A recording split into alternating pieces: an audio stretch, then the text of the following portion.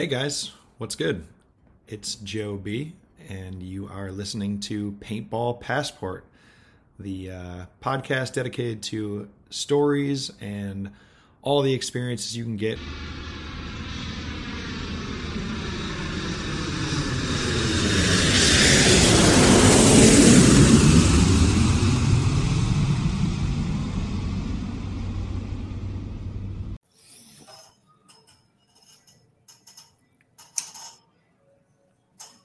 Okay, we are live. What's up? What is We're good? Live. Good afternoon, good morning, good what? Good, all of them. You know, I'm a man of the world, so they're all valid here. They're all valid. But currently, tuning in from Borneo, the island of Borneo. It's the third largest island in the world, and it houses actually three countries. So it houses within Borneo, the island there's Malaysia, Indonesia, and Brunei, which is one of the smallest countries in the world, I think, if not the smallest country in the world. And I'll be heading there on Sunday. That will be my last country in Southeastern Asia on the bucket list. So then, after Saturday, after that, I will have completed Southeastern Asia from a country list standpoint. Of course, there's a lot more things to see, but that'll be the final country. So I'm very excited for Brunei. There's a team there and actually a pretty big paintball community there. I'm going to be hosting a clinic there. So I don't know if this podcast will air before Saturday, Sunday, but if you're in Brunei and you're listening, we'll see you there. And if you're not, we had a great time in Brunei. So This actually should air before then. Cool. Kind of like scheduled release times. This is a pretty casual podcast. I think I told you a little bit about it, but it's honestly, I just want to capture travel stories. So it's going to be kind of whenever I am able to do it, hopefully one or two a week. Cool. But yeah, yours should go up this week. So I got no reason not to. So take out your phone and look at Borneo, Borneo, and then zoom in and you'll see the whole island. So it's a massive island. And I'm on the top right portion of it the top portion of it is Malaysia, the Malaysian side of it. And then on the right side, close to the border of Indonesia, it's kind of the top right portion. There is this little city, town, fishing town called Semporna, Samporna. And I'm there. I'm on this. I'm overlooking the ocean here in my hotel. There's a whole bunch of islands. I've been scuba diving almost every day. Damn. So it's been a great adventure. Yeah.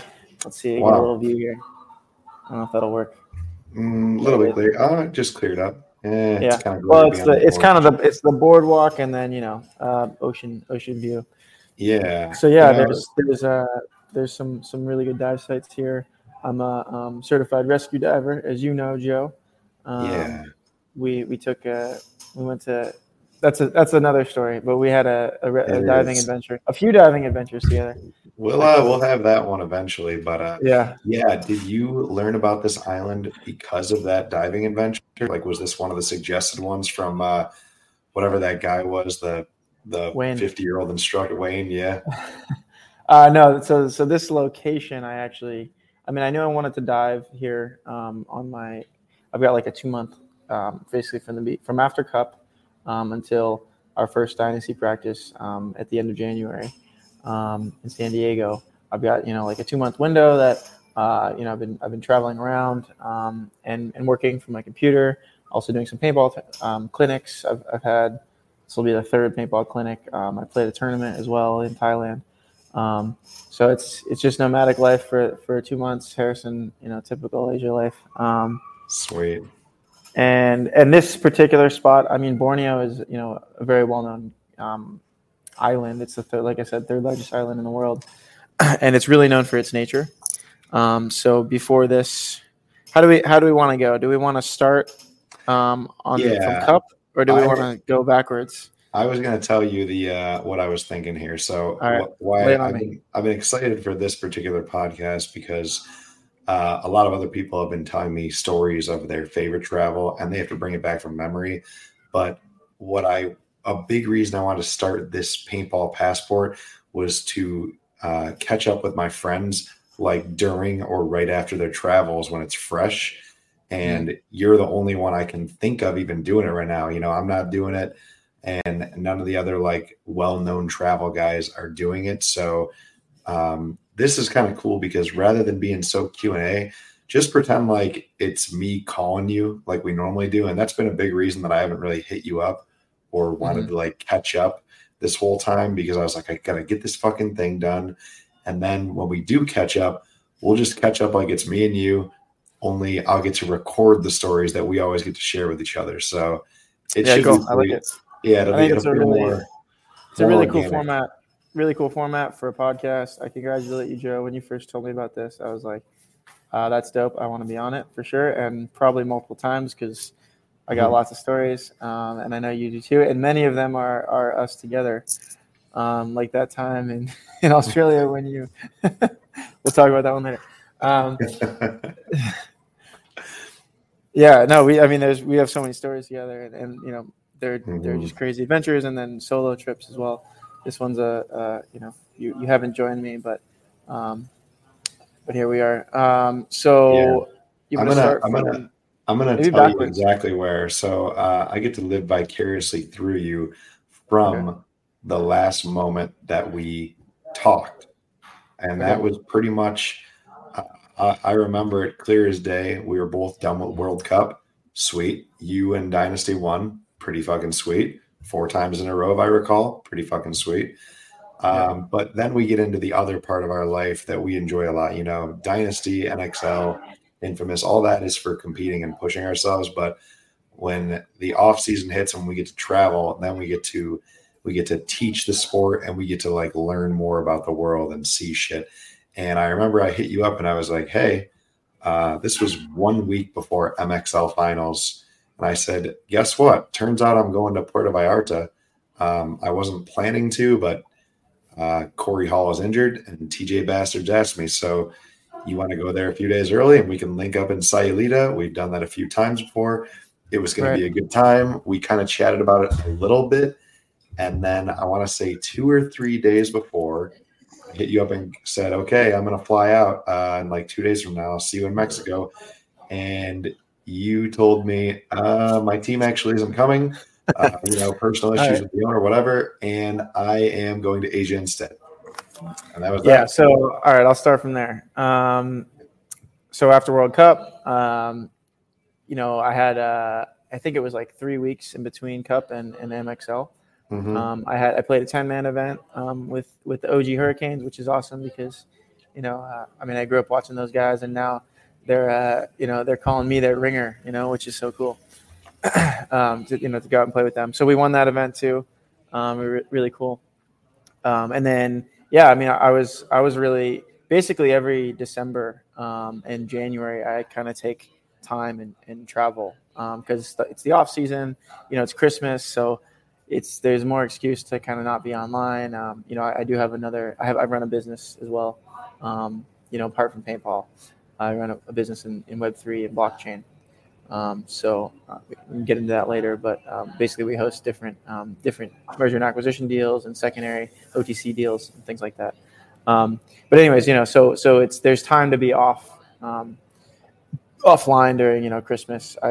I'm the youngest of my family, so there's no reason to be home for Christmas anymore. There's no magic, from little kids running around, which is starting to change because my brother actually just had a kid, and it's wonderful.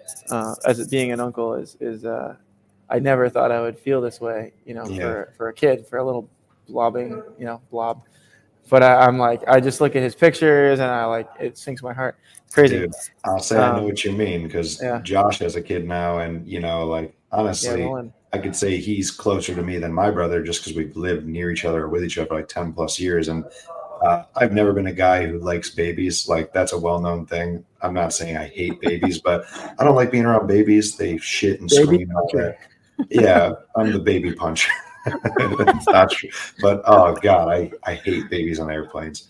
But when I'm around Kai, I feel like I fucking love this little being. And, you know, like they call me his uncle. So I feel what you're going through now, because you're like, this is super cool. Like, it's a very special thing when your own family starts to have the little ones. And yeah, I don't know. That's sweet. Yeah. So anyways, you know, it was probably a week and a half before MXL, and you know, I get in the group chat, the MXL group chat, like I always do, and I'm the captain there. So I'm like, all right, who put together it's like a quiz, right? Okay, who put together the layouts? You know, who's naming the layouts?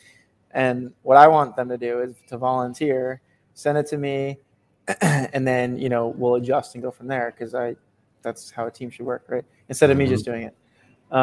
And then they're like, oh, you didn't hear we're not going? I'm like, no, nobody told me. So no, I didn't hear. It's just like the communication is very funny with the Mexicans. Anyways, so I confirmed it with our team owner, you know, Danny. I played for the Rangers, Matamoros Rangers for like 3-4 years now. And it's been amazing time. You know, just this last event, they couldn't do it because, you know, some financial troubles, but it's been, you know, I hope to continue to play for them and you know, continue to teach them and be a part of their team, and they're amazing people. Yeah, they're a sweet team. Yeah, it's great. And we won a whole bunch of events. We won the series last year. And yeah, so then I was like, you know, and I think you and I were talking at the same time, like making plans for Mexico. And I was like, oh, well, I guess I'm not going to Mexico, because I had plans to go from Mexico to Argentina afterwards. And I was going to actually spend this whole time in December, January, in Argentina, and then, you know, whatever else, Paraguay, Uruguay, Brazil. I was going to figure it out from there. I was going to start in Argentina. My girl, her friend was getting married in Argentina. I don't know them, but it's, you know, excuse to go party in Argentina with locals. Yeah. You know, local wedding sounds great, right? You know, make a bunch of friends. I remember you told me this plan, and that was the other surprising part, was when you said you weren't going to Mexico. I was like, and then you said Asia. I was like, oh, you just did a full 180. Yeah, so it was a different part of the world that you were going to explore this year. So I called my girl and I was like, hey, Lilia is my wife's name, and I said, Lilia, you know, how good is this friend? You know, to you, and, you know, like, do you really have to go to Argentina? And it was never really a have to, it was a want to. So I said, hey, you know, I got invited also to go to Asia this year. You know, in December, it was December 3rd, which is my birthday. That weekend, there was a tournament in Asia as well. What was that tournament? In Thailand, in Pattaya, which, if you don't know anything about Asia, and specifically Pattaya is the Las Vegas of Thailand. For sure. Without the casinos. So, as in, like, everything goes. You know, whatever you want, you can get. Everything has a price. Yeah. You know, drugs, alcohol, women, whatever it is. It's Sin City. Okay? It's Sin City on the beach, and anything goes there. Yeah. Yeah. Yeah, so it's a, you know, it's a great destination. And then paintball, you know, plus paintball, a bunch of friends there. Great. And so basically I joined, it's the FAK, or FACK, Filipino American Contract Killers. So it was basically me.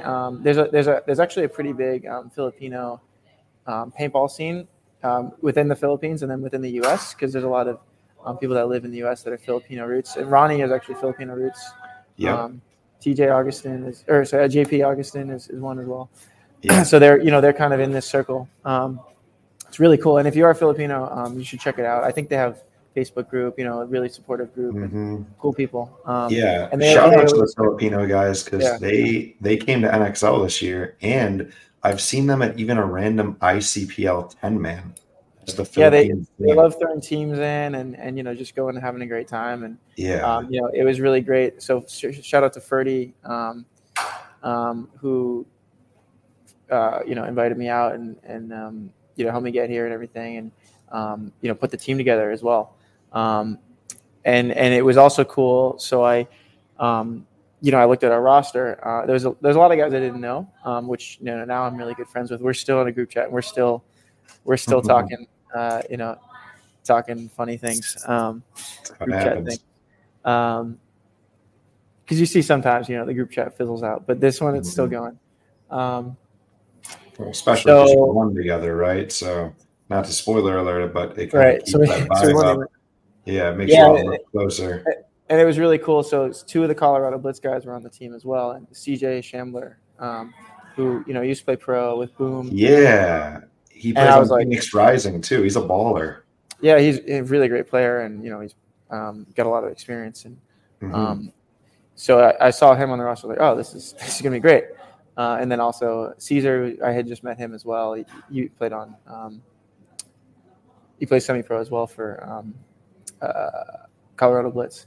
So yeah, I mean, like, you go to these Asian events, you got like three solid dudes, myself and him, and then we had two like dudes that just totally stepped up, and we had like a really good line, and then we had a whole bunch of other guys that we moved in and filtered in, and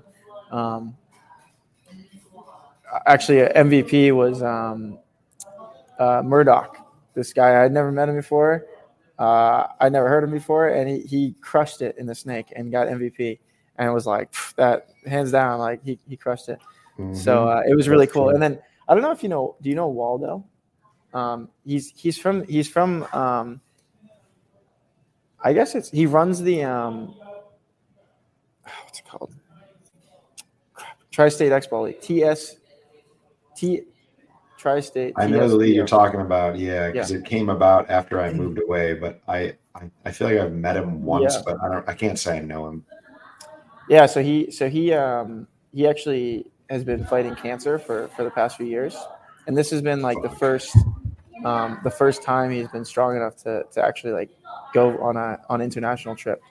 So it was just one of the the coolest things to have him around, and like he was just a beacon of like light, and like I mean, this is a dude he told me he told me some stories, right, and just having this second chance of life, and like I've been to Asia before. I've done a lot of it. I've won in Asia. I've won in lots of different countries, and for me, it's still amazing. It's still so cool. But to see these guys' face, and like to especially Waldo, where he wasn't sure he was going to be alive right now, and just to see him like he cried a little bit when we won, and that like for me, I know it was so amazing, such a crazy feeling of having no like personal ego or no personal happiness, but all outward facing happiness for these guys that had won, that I really bonded with over the past week.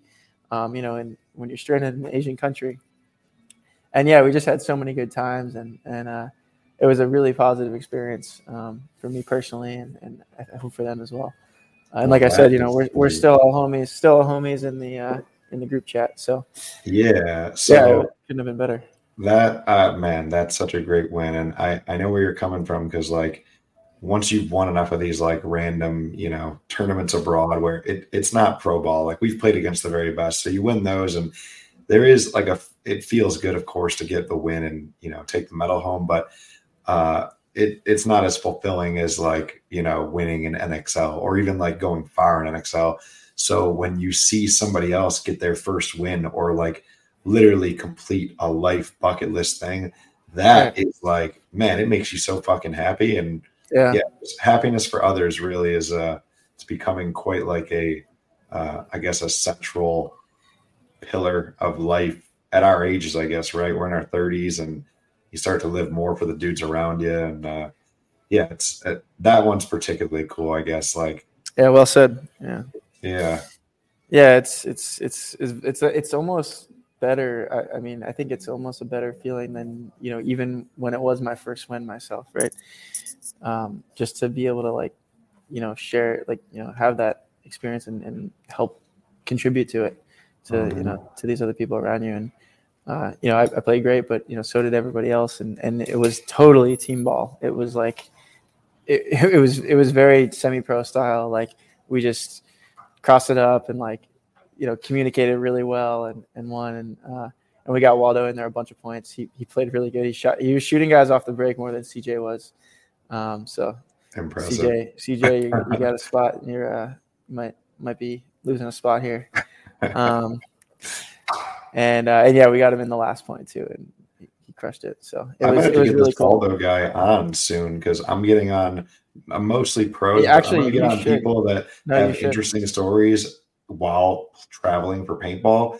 And this is a really cool one because he'd be telling it from a whole other light of like, dude, I have a second chance at life and I'm now doing these things that I wanted. Right. Yeah, I'd love to have that dude on. So I'll have to ask you to connect me with him later. But, yeah, well, and he actually did a little bit of extra travel after. I know he went to Abu Dhabi for like a layover, like a long layover. So I think he's got some cool stories as well. That's tight. It was cool.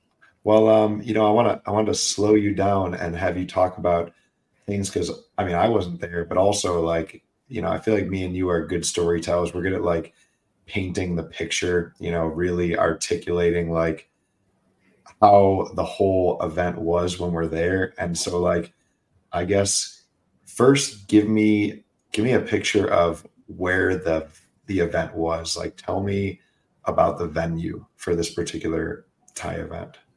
Sure. So, so you fly into Bangkok, right, which is one of the biggest cities in Southeast Asia, and it's a really cool city. Yeah. And then and usually you get in at like midnight or something crazy. But for you, if you're coming from the States, it's actually just noon, right? Because it's literally from the East Coast, it's 12 hours opposite. So you're wired because it's noon. You just got off a flight. You try to do the sleep thing on the flight. Do the math like, okay, if I stay awake all night, and then you try and do it best you can, but it's never perfect, right? It never works. Consume caffeine. I actually got pretty good at it. You consume caffeine at the right times, and anyways, and I'm never a caffeine drinker, so it works pretty well in general.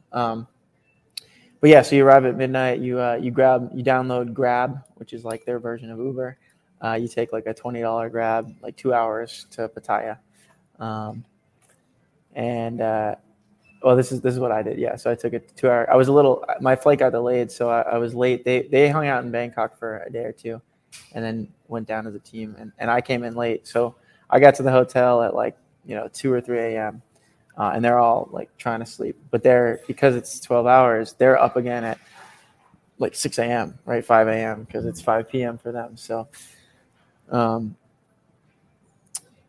I try and get as much sleep as I can. Wake up like. You do your best to do a full swap, and sleep.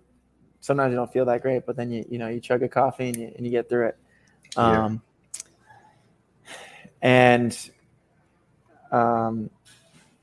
yeah, we had a day where we went and walked. That same day, woke up at like noon, went and walked the fields, and I think we actually played that. Yeah, I got there the day before.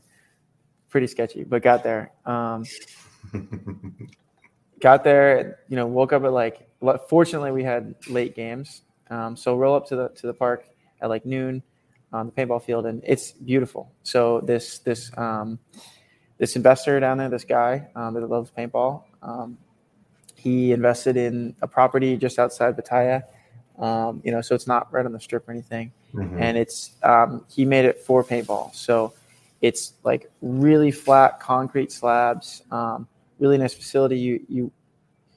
So I can describe it. So you go up and there's actually a life-size Megatron, like statue there, like real life, or is it Bumblebee? Whatever, Megatron, Bumblebee, one of those guys. Yeah. Like right there at the front of the paintball park, and then you walk in. That the field's on your right. There's like a little scenario field on your left that we were pitting in as well. And it's really nice. Like if you could design the perfect paintball park, this would, a lot of this layout would be how you would do it. Nice. Had nice pits. They had a really nice webcast and a commentator's booth. Really flat, slick turf. It got a little slick. We had to put socks on over our cleats because it was extra slippery. And yeah, it's especially in Asia, like there's just stuff you can't control. Like, the paint was really bouncy. sometimes the area doesn't fill up all the way. These things that you deal with when you're going and playing in these crazy countries. This one was very actually well controlled, particularly. But we were putting our paint in ice boxes, which I think was a big help. Oh yeah, you did it right. Was it super hot and humid? Like, what's the temperature like right now? Yeah, so it actually wasn't that bad this time. Okay. But I know Asia, and like there's times in Asia where as soon as you walk out of the hotel, like out of AC, you're just your whole clothes, like you have like nice fresh shirt on. It's just wet and drenched in sweat, Stuck to you. and like totally, yeah. Like you do shorts and flip flops a lot, and like a loose shirt. So yeah, the venue was nice. Also, Mark Johnson put in a team as well, or I guess he joined a team. It was a WCCPL team. Regime. I saw that. Yeah, with DJ and Podesta probably. Ryan Podesta was there. Yep. Yeah, and a bunch of guys that I met. So it was really cool too because like on Sunday night we all went out together, our team and their team, because it was like 2 American teams basically. Or a lot of American roots, and we had some other local teams that were with us hanging out. We all went out and partied on the strip and everything. It was really cool. But so here's actually a great moment. I walked up to the into the field the first day, and I haven't been to Asia since before COVID, 2019. Yeah, same. When I played an event, actually, you and I. Oh no, you weren't. That was the year before. Yeah, the year before. Yeah. So I haven't been to Asia for 4 years, and I have some really, really good friends here, like really local, good friends. I've played on several different teams here from Malaysia, Singapore, Thailand. So local guys. Indonesia, I've been, like just shout out to the whole Asian paintball community. Like they're so warm and welcoming and just pure people, and they just want to have fun, and like they're always smiling and joking and happy, and like and they're some of them are really good players too.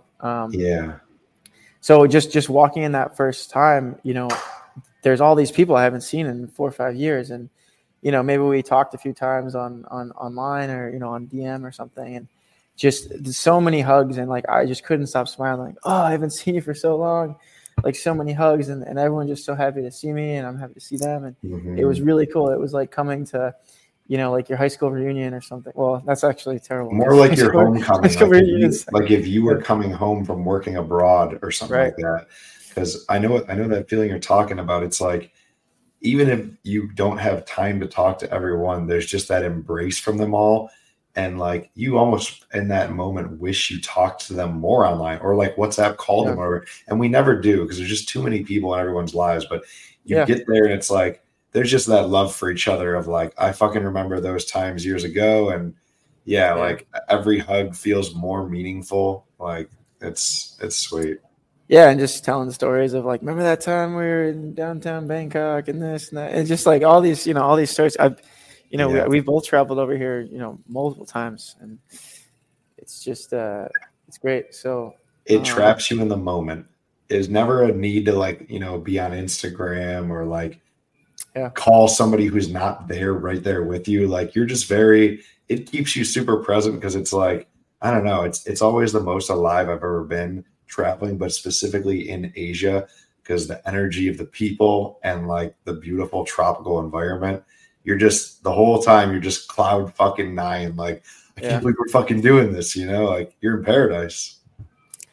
Yeah, Southeastern Asia is my favorite region in the world to travel, like by far. It's just everything's everything is just so different here. Like, I mean, I'm looking out at this island, and it just there's no island that looks like that in America. Like nothing.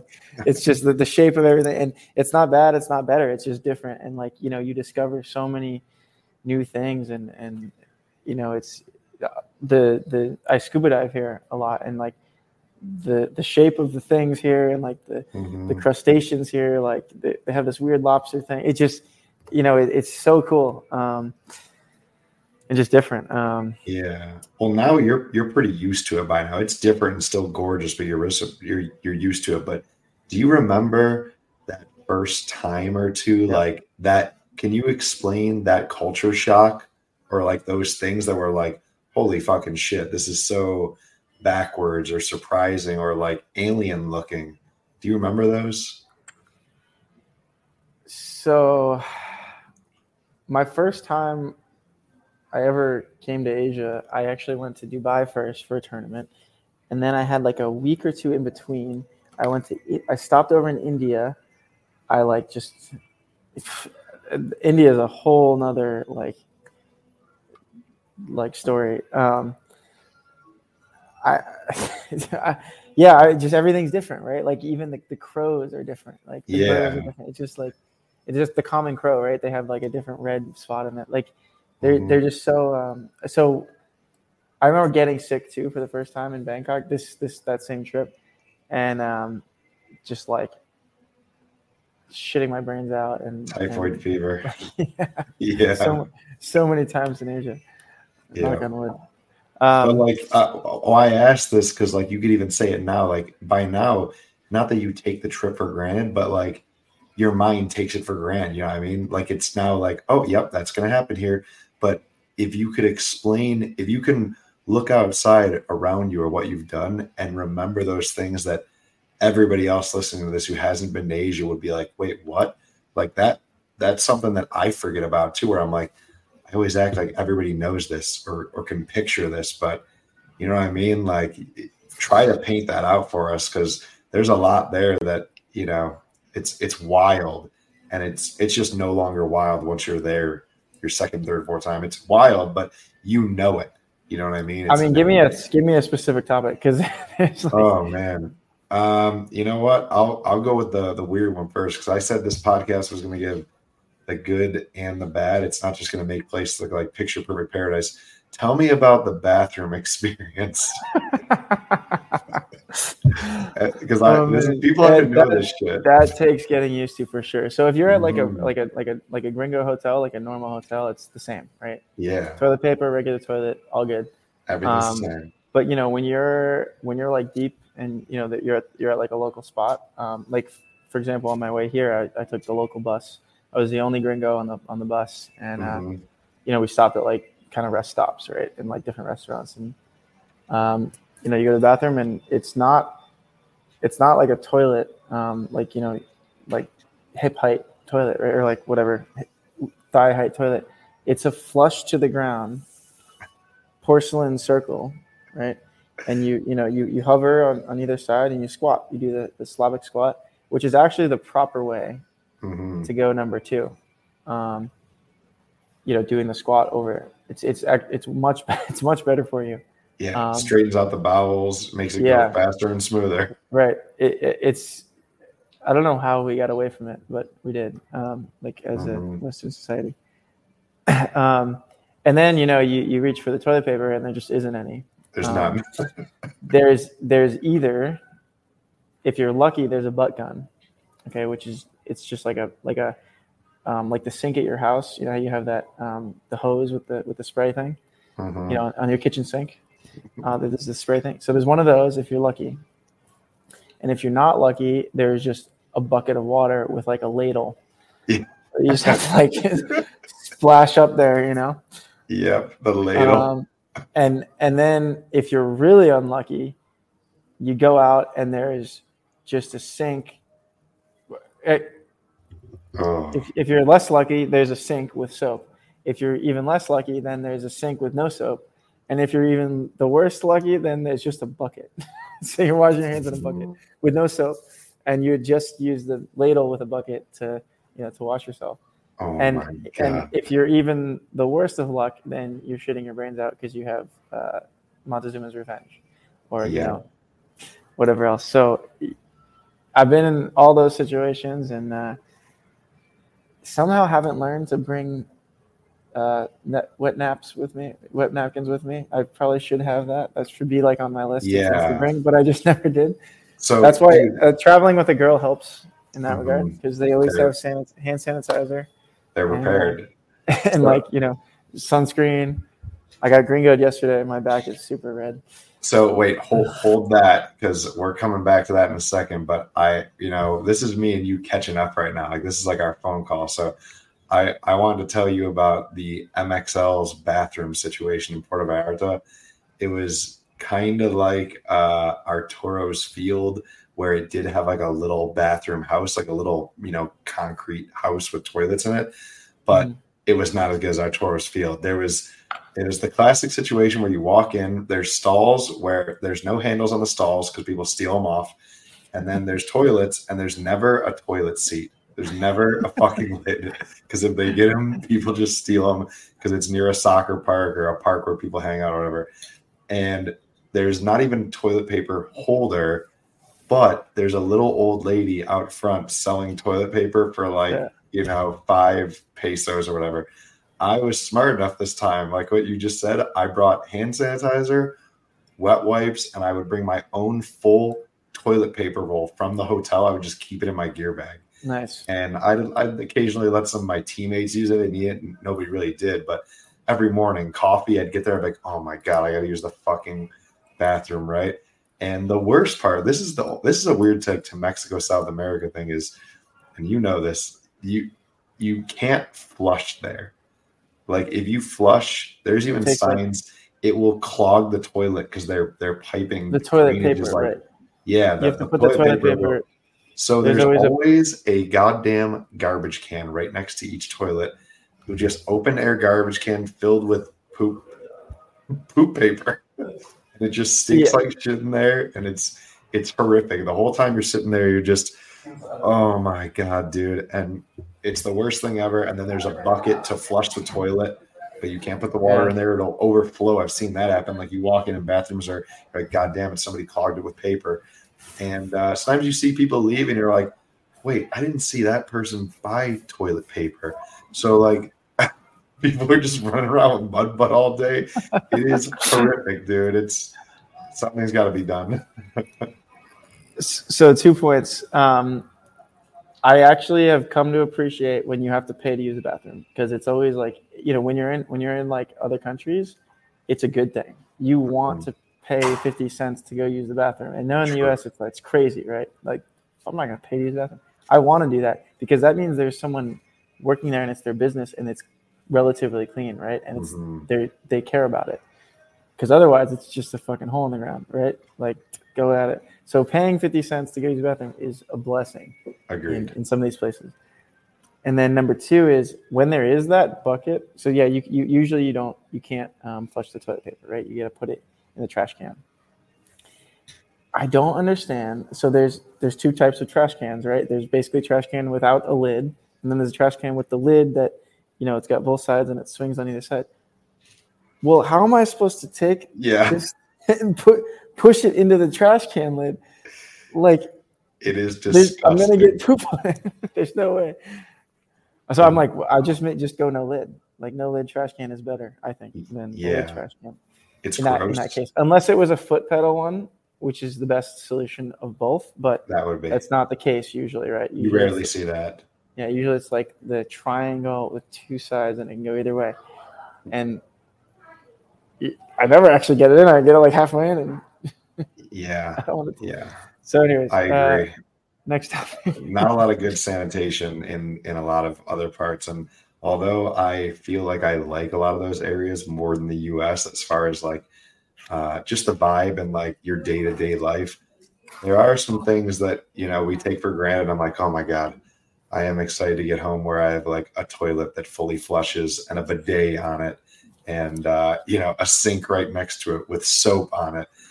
Before I then go back out into the restaurant and eat food or whatever it is. So, yeah. I actually have. So, like, I've been traveling Asia long enough that I know like all the kind of the country's like local medicines to help when you have diarrhea and stuff.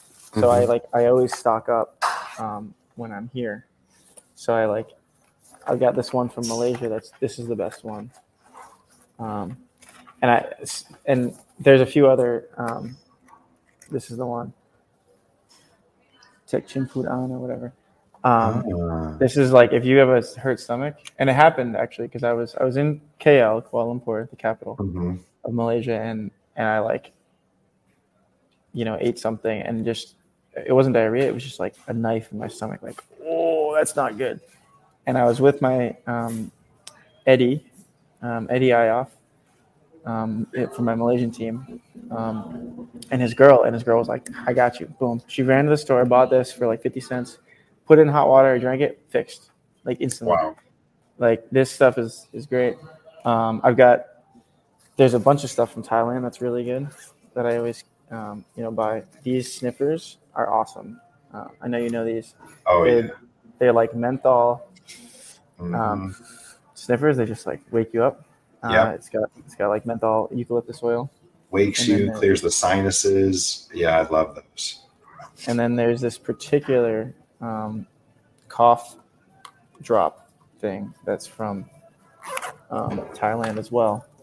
That is like, I was sick one time and I had randomly bought this at 7-Eleven in Thailand.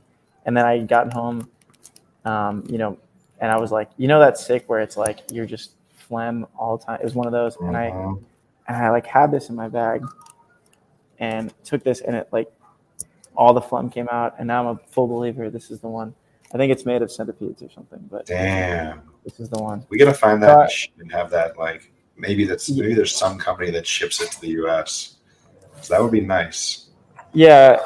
So there's just a bunch of like little remedies that come out in Asia. Yeah. And you kind of learn them all. This is why I'm particularly happy I had you on, because I'm gonna have like typically segments almost. They're kind of in my head, but it's like one of them is like, what are things you have to get for the area? What are some must-buy things? And I already knew that just by going through the stories, you'd be pulling out shit like this. And there's such good travel tips. Like, this is advice for anybody who ends up in these areas. Like, make sure you buy the thing, whether it's the little like Pepto-Bismol type bottle or the whatever it is. You have to, because your stomach bacteria is not adjusted to that area, and you are going to eat something that just makes you kind of sick or gives you like stomach poisoning one of your days. It's going to happen. So, yeah, when you're in Thailand, they have those little yogurt things, the Yakult yogurt drinks. Drink one of those. Also, they have them in Mexico. It's just a little probiotic thing. Just drink one of those every day, or take a good probiotic pill. I have one from First Form. Shout out. And also, I always take activated charcoal tablets. So if I ever ate something that was like a little sketchy, just pop 2 of those in my mouth, in my stomach. It pulls any like the crappy oils, like any kind of bacteria, can help pull that and clear you there. And it's charcoal. There's no, you can take 100 of them. Doesn't matter. Yeah. Just passes through you. So, yeah, maybe next topic, or do you want to continue on the story? I was going to bring you back to where I said I was going to. Yeah. So you mentioned that you got gringoed. This has already been a topic on the show. I had it with Tim. I had it with little Ben. I'm not sure if his episode is going to come out before or after yours, because it's just sitting in my studio waiting to finish. But it's something that I'm going to bring up every single time because it happens to all of us. So first of all, explain for anybody who missed the other episodes. Tell me again, Harrison, what does it mean to get gringoed? Well, if you look it up in the dictionary, there's a picture of Joey B. Getting like scammed somehow in Mexico on the beach with his sunglasses that he bought, and like it's just it basically just means getting like tourist trapped, right? Tourist trapped, yeah. I used to be bad. Whether it's like you get double charged for food, or the taxi screws you, or you buy some dumb thing that breaks the next day, or you take the guided tour through the hotel for the free buffet, but it ends in a 2-hour timeshare meeting, and it's in the middle of a beach day. Joey B got me gringo. That was a funny day. Yeah, that was my fault. So yesterday, my gringo stories, I went diving. Really amazing diving here. Saw a lot of micros, which are these nudie branches, sea slugs. Saw like 4 different huge green turtles, like really big ones. Was just hanging out with one for a while. Big school of like these small fish. I don't know what they were. We looked this one up. Orangutan crab. It's an orangutan crab. If you look at it, it looks like an orangutan, but it's a crab. Really cool. Those were the first ones that I saw. Saw them for the first time. Every time I go scuba diving, almost there's something new for me, which is one of the amazing things about scuba diving. Shit, this thing is beautiful. I have a rescue diver certificate. Yeah, that's the orangutan. I don't have a Jamie yet, so I'm not able to just pull up pictures at the same time. But yeah, that's what I'm gonna do for the first few episodes, and that thing is fucking sweet. Yeah, so orangutan crab, they hang out on bubble coral, so it's also cool. It's these big bubble things of coral in the water, and then if you look, sometimes there's an orangutan crab there. Tight. So yeah, we went down 100, it was like 90 feet. Saw some cool stuff. So like I said, I'm certified rescue diver. I'm thinking about actually now going for my dive master maybe next time. I think there might be a utility trip for us in the future, Joe. I'm down. I need to get my next one, so for sure. Rescue diver would be your next one, yeah. Yeah. So and just in between, I had my shirt off and my back is super red. Like didn't put my brute sunscreen on. Oh, stupid of me. Usually I got it right here. I forgot it with me at the hotel actually. Forgot the brute. So I didn't have any sunscreen on, and my back is pretty bad. Oh my god! But so got Gringo. But yeah, should I continue the story here on? Is that the Gringo? No, just on the Pattaya event, right? Yeah, give me 1 second. We're doing this live, people, and my computer shows low battery already, so I need to plug in real quick.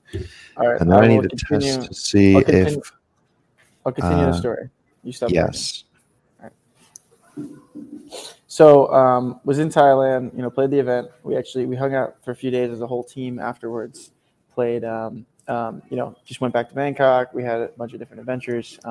We actually went to a Muay Thai fight, a local Muay Thai fight. It was really cool. We were the only gringos there. Went out a bunch of nights, drinking beer and stuff. So. The Filipino American paintball team was really cool experience, and hopefully we're going to do it again next year. So from there, let's see. It was also Sunday when we won the event. It was my birthday, so that was a really cool extra piece to the story. So from there, basically, my wife Lilia. She was coming in the next Saturday, I think. So we stayed most of the week, hung out in Bangkok in the city. And this local guy, Lynn, so he asked me to come out and train his team. So we trained his team for 2 different days. Also hung out with him a whole lot. He's become actually a good friend of mine now. I'm going to go see him after this, after Borneo, I believe. And let's see. So then Lilia came, and we then flew from Bangkok the next day. We flew. Well, actually, we went on a yacht. We went on a yacht for the day. Can I hear you now? Nope. Can I hear you, Joe? It's okay. Hopefully, they can hear me.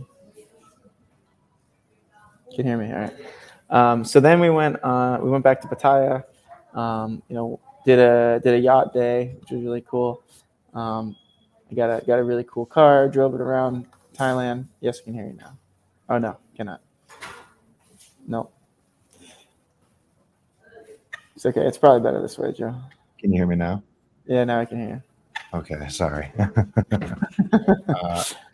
So I have this shitty MacBook Pro that's good for work stuff, like emailing and Excel, but I hate all Mac and Apple stuff because I cannot plug my charge cord into this and my external cord for my $100 microphone. So it's one or the other. And this MacBook dies in about 2 hours flat if it's off a charger. So yeah, Well, you got to get Apple. a extender. I agree. And I'm not Apple guy, but yeah. But anyways, so sorry. then we flew to Laos, which was previously the second to last country on my list of Southeastern Asian countries to go visit. So and actually in my head it was the last because I forgot about Brunei. Sorry guys. So went there. And had like 10 days in Laos. We traveled around Luang Prabang, which is a very historical city. We had a 2-day excursion with at this elephant rescue, and it was like probably the highlight of the trip. Every morning the mahout is like the elephant caretaker, gets them from the forest, brings them across the Mekong River, and like walks them. And they're elephants, right? So they just walk across the river. Yeah. And then like in the middle of the river, they can swim also. Elephants can swim actually, and they put it's really funny. Look it up. They can put their trunk above the water and swim under the water. That's how they swim. Sweet. Yeah. So they wash them in the river and then continue the trip and bring them up to the kind of like the resort area. It wasn't a resort. It was a we just had a room at the rescue, and just basically spent 2 days hanging out with the elephants. And like they're super happy creatures. They're super like, you can look in their eyes and like you can just feel their emotions. They're really, really cool animals. And there's a lot of bad things that humanity's done to them, like they're in their in their environment. I mean, they obviously are massive creatures, so they need a lot of land. So humans have been encroaching on that. They eat like 200 to 400 kilograms of food a day. It's like insane. Jeez. Well, I'm guessing this place. This isn't like one of those places where they're in like a little fucking tiny fenced area and you ride them all day and they're being like basically there's no abused. So elephant riding. These people actually really love these elephants, and they're more it's like a more nature reserve style of doing it. Yeah, so just so you know, like elephant riding basically is a big no-no in like the pro elephant whatever. If a place offers elephant riding, you basically just don't go there because it means that they're exploiting them and they're using them for money rather than rescuing. And now the mahouts, their caretaker, they ride them, right? They're allowed to go on them, but they just go bareback, They just jump on them and control them. And all these elephants are rescued from the logging industry. So they were using the logging industry to collect logs and stuff. And it's kind of a fucked up industry and how they treat them and stuff. And they inject them with hormones and stuff so they chill out and they're easier to move around and stuff. That is fucked. But it's really fascinating, and they actually understand left, right, up, down, sit, stay, like a dog does. And dogs actually don't really understand left and right. Most dogs don't. They're really well trained. Yeah. And it was just a really amazing experience. I have some pictures of it on my Instagram if you go and you look at it. It's really cool. So check that out, please. That is sweet. And you got to at this place? Like that was also where you stayed? Yeah, it was the hack. Oh, we hacked it. It was totally a hack. Yeah, because you're supposed to, it was like so I always rent a moto, right? Everywhere I go, I rent a moto. So we're motoing around, and it's like $6 a day to rent a moto, like a moto scooter, like 125 or 115 cc moto. And there's all these waterfalls around Luang Prabang, and like these waterfalls are unbelievable. Like they just, it's like these cascading like pools of water. They're like turquoise blue. One of them, we did this extra hike to the top, and we're the only people there, me and my wife. And there's these cascading pools of waterfall, super beautiful. There's like monkeys over there. And I'm like, and then there's a vine down into this pool, and I'm just hanging on this vine in this waterfall pool. Like perfect. There's butterflies, the sun. It was like paradise. Could not think of a better way. I have a picture of it actually on my Instagram as well. You should look at that. Yeah, that was just amazing. And then Sounds like a some few other Fern Gully shit. Yeah, just like a magical forest type situation. it really was, and just the different nature over here is, I mean, everywhere, right? Nature is beautiful everywhere. It's just extra fascinating for me because I don't know it. It's not native to me, right? It's when I walk in the forest at home, I know most of the names of the trees, right? And I know most of the things and the plants, what you can eat, what you can't eat.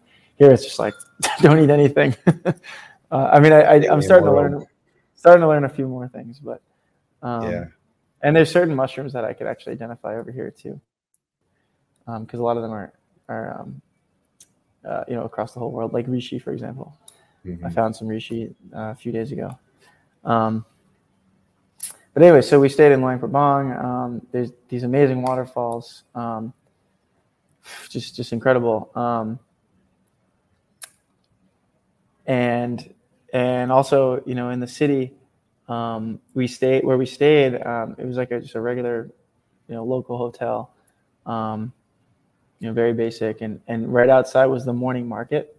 And this morning market was like where, all the locals go and buy their food for the day. All the restaurants go there and buy their food. So, you walk down and there's everything you could think of, right? There's chicken, like dead chicken, beef, fish, crickets, snakes, squirrels, rats, like bugs, weird bugs, frogs, like everything you could think of. One day there was a dead, like a hunter got it. It's called a leopard cat. It's a cat. It's a wild cat, but it looks like a leopard. It's got leopard spots. It's kind of sad, but I mean, I told myself, hey, maybe this thing was, eating the chickens or something, right? Like it's their local thing, right? Like if you have chickens and there's a raccoon eating it, you either trap the raccoon and relocate it or you shoot it. Yep. And they don't always have those means, so they shoot them. But it's just nature, right? And it's not my country, so can't judge always. Yeah. So then we, Luang Prabang was amazing, and then we went to Vang Vieng. Real quick, before you jump to this next place, did you eat any of that stuff? No, like I am like less adventurous on the food stuff than I used to be. Yeah. Because I've gotten sick so many times. Like it used to be every time I'd come to Asia, I would like budget an extra 3 days of just being dead on in the bathroom, and it's just being smarter, and also like I'm a little more used to it. I'm like eating more and more. I'm finding myself eating more and more at like the Gringo spots than the safe stuff. That is a Gringo move. Going to McDonald's in another country, that's a Gringo move. Not McDonald's. No, just the nicer restaurants. But I mean, I still I say that, but last night I was at. Well, here there's like only local restaurants. I'm in the corner of the world right now. But so nothing interesting recently. Not even like the fried bugs where it's like I mean, so Waldo actually in Bangkok, he bought fried crickets and we ate those. Yeah. They have this cool thing. It's jumping salad. It's like a salad, and then they put live little tiny shrimps on top. So they're like jumping around, and you eat it. They're jumping. That's wild. Mango sticky rice, papaya salad, pad thai, nasi goreng, nasi ayam. Like there's so many, local foods that are amazing. It's the best. Just the weird, I've seen all the snakes and stuff like that to eat. I just high chance of getting sick, and it's not worth it for me. Yeah. Okay. I've got a pretty relatively sensitive stomach, I think. So if you could tell me, even though it wasn't this trip, what is the craziest or most unique thing you've ever eaten? Dog. I was gonna say the same. Yeah. Yeah. I was in Cambodia one time, and this is another story. It was so we were actually I was with some travelers the other day, and we were telling like those moments that you'll never forget, or those days traveling that you'll never forget. Because traveling is there's days that suck, and there's moments that suck, like you're trapped in a fucking bus or whatever, and it just sucks, right? And then there's moments that are just like there's moments that are regular, like you go do a hike, it's really cool and whatever, and then there's moments that are just like you're never gonna forget this moment. And this is one of them. Basically, I was at Angkor Wat in Siem Reap, Cambodia, and I had a moto, and I was cruising around, and I kind of pulled off into this side spot, and there was these people fishing, and they were doing the fishing with the net, where you throw the net and it opens up and catches the fish. So it starts out small. They kind of spin the net and it opens up. Mm-hmm. And I was watching them for a little bit, and I was like, I had like my wallet on me, and I was like, okay, I think these guys are cool. You always got to have your street smarts on you. Be aware. So I like took my keys out, put them in my pocket, had my wallet, and I was like, hey guys, can you show me how to do that? And they're like, oh yeah, Gringo, cool. And then I was in the party, like I was a part of the family. They showed me how to do the net thing. I sucked at it. They're laughing at me, haha, because I can't do it. I finally caught a fish. It was this little stupid, like, they're just laughing at me, like, it was so cool to just be, welcomed Immersed. in and like be part of it. Yeah. And it was so funny. And that moment too, they were cooking the fish that they caught. They were cooking on the fire. They actually cut open a Pepsi can and put water in there, and boiling the fish in the water on the Pepsi can. And they had like some chili salt. They were dipping it in. They gave me some, and then they're like, so we're hanging out, beautiful day, and they're like, you want to get this party started and like buy some rice wine for like $2? Like, so you want me to sponsor the party for $2? Like, sounds great. I will get 10 of them. Yeah, like let's get 10. So they like, sponsorship, boom, let's get the party started. So now like they went and got it, and now they're like, now they really like me, Mm-hmm. So we're drinking the rice wine, hanging out, and like sunset's about to happen. There was a part of Angkor Wat that I wanted to see before sunset. So I went there, had this like meditation moment. It was a really cool moment. I climbed. You're not supposed to climb the temples. I climbed on top of this temple, and like the sun is setting, and there's heat lightning, and I'm in the rainforest jungle, and there's these like katydids or something. These insects that at sunset they make this noise, and it sounds like a bomb raid siren, like the World War II. And it's all like the first time I heard it, I like literally thought like, holy fuck, there's a bomb, like we're getting bombed. Like, and I looked at the first time I was with these little kids swimming. I was swimming with these little kids. This is another day. And I like looked at them like, are we okay? And they're like, yeah, what are you, stupid? Like, it's just the bugs and all the trees. Yeah, this happens every day. Like, oh, okay. So anyways, I'm on this temple, and I'm like meditating, and I'm doing like some yoga, and the sun's going down, and these crazy animals or crazy insects are making this noise, and the heat lightning, and then I went back to the party and had some more rice wine, and Nice. And then I was like, I was so interested in this dog thing, and I'm like, so what's the deal with this dog thing? I was asking one of my friends that I met, one of the guys, and he's like, yeah, you want to go try it? I'm like, I don't think I'll ever get to try a dog if I don't say yes right now. Like, this could be the only moment, right? So I was like, yes, let's go. Boom. So we went, we did like a moto gang to like the restaurant, the dog restaurant. Moto gang. Like rolled in, and they're like, yo, this Gringo, they're speaking their language. This Gringo wants to try a dog. Like, okay, boom, sit him down. Yep. It was like beef stew, right? So it was like a red broth kind of thing. And there was just pieces of meat in there, and I think they gave me like the like the delicacy one, you know, because it had an eyeball in there, and it had like a piece of the jaw, like with the tooth. Oh, and I just like picture. I didn't like, you know, it wasn't one of those like finish it, like drink the bowl, like it wasn't one of those moments, but you know, I ate a good portion of it. Was it good? It was interesting. Yeah, I mean it was a dark meat, so it kind of like a beefy kind of deal. It didn't have any. I don't remember particularly like the flavor being one way or the other. And I think, you know, there's lots of different types of dogs out there, and they're you know, young ones and old ones, and depending on what you get, fatty, it might taste different. Yeah, I mean most of them are skinny street dogs. That's true there.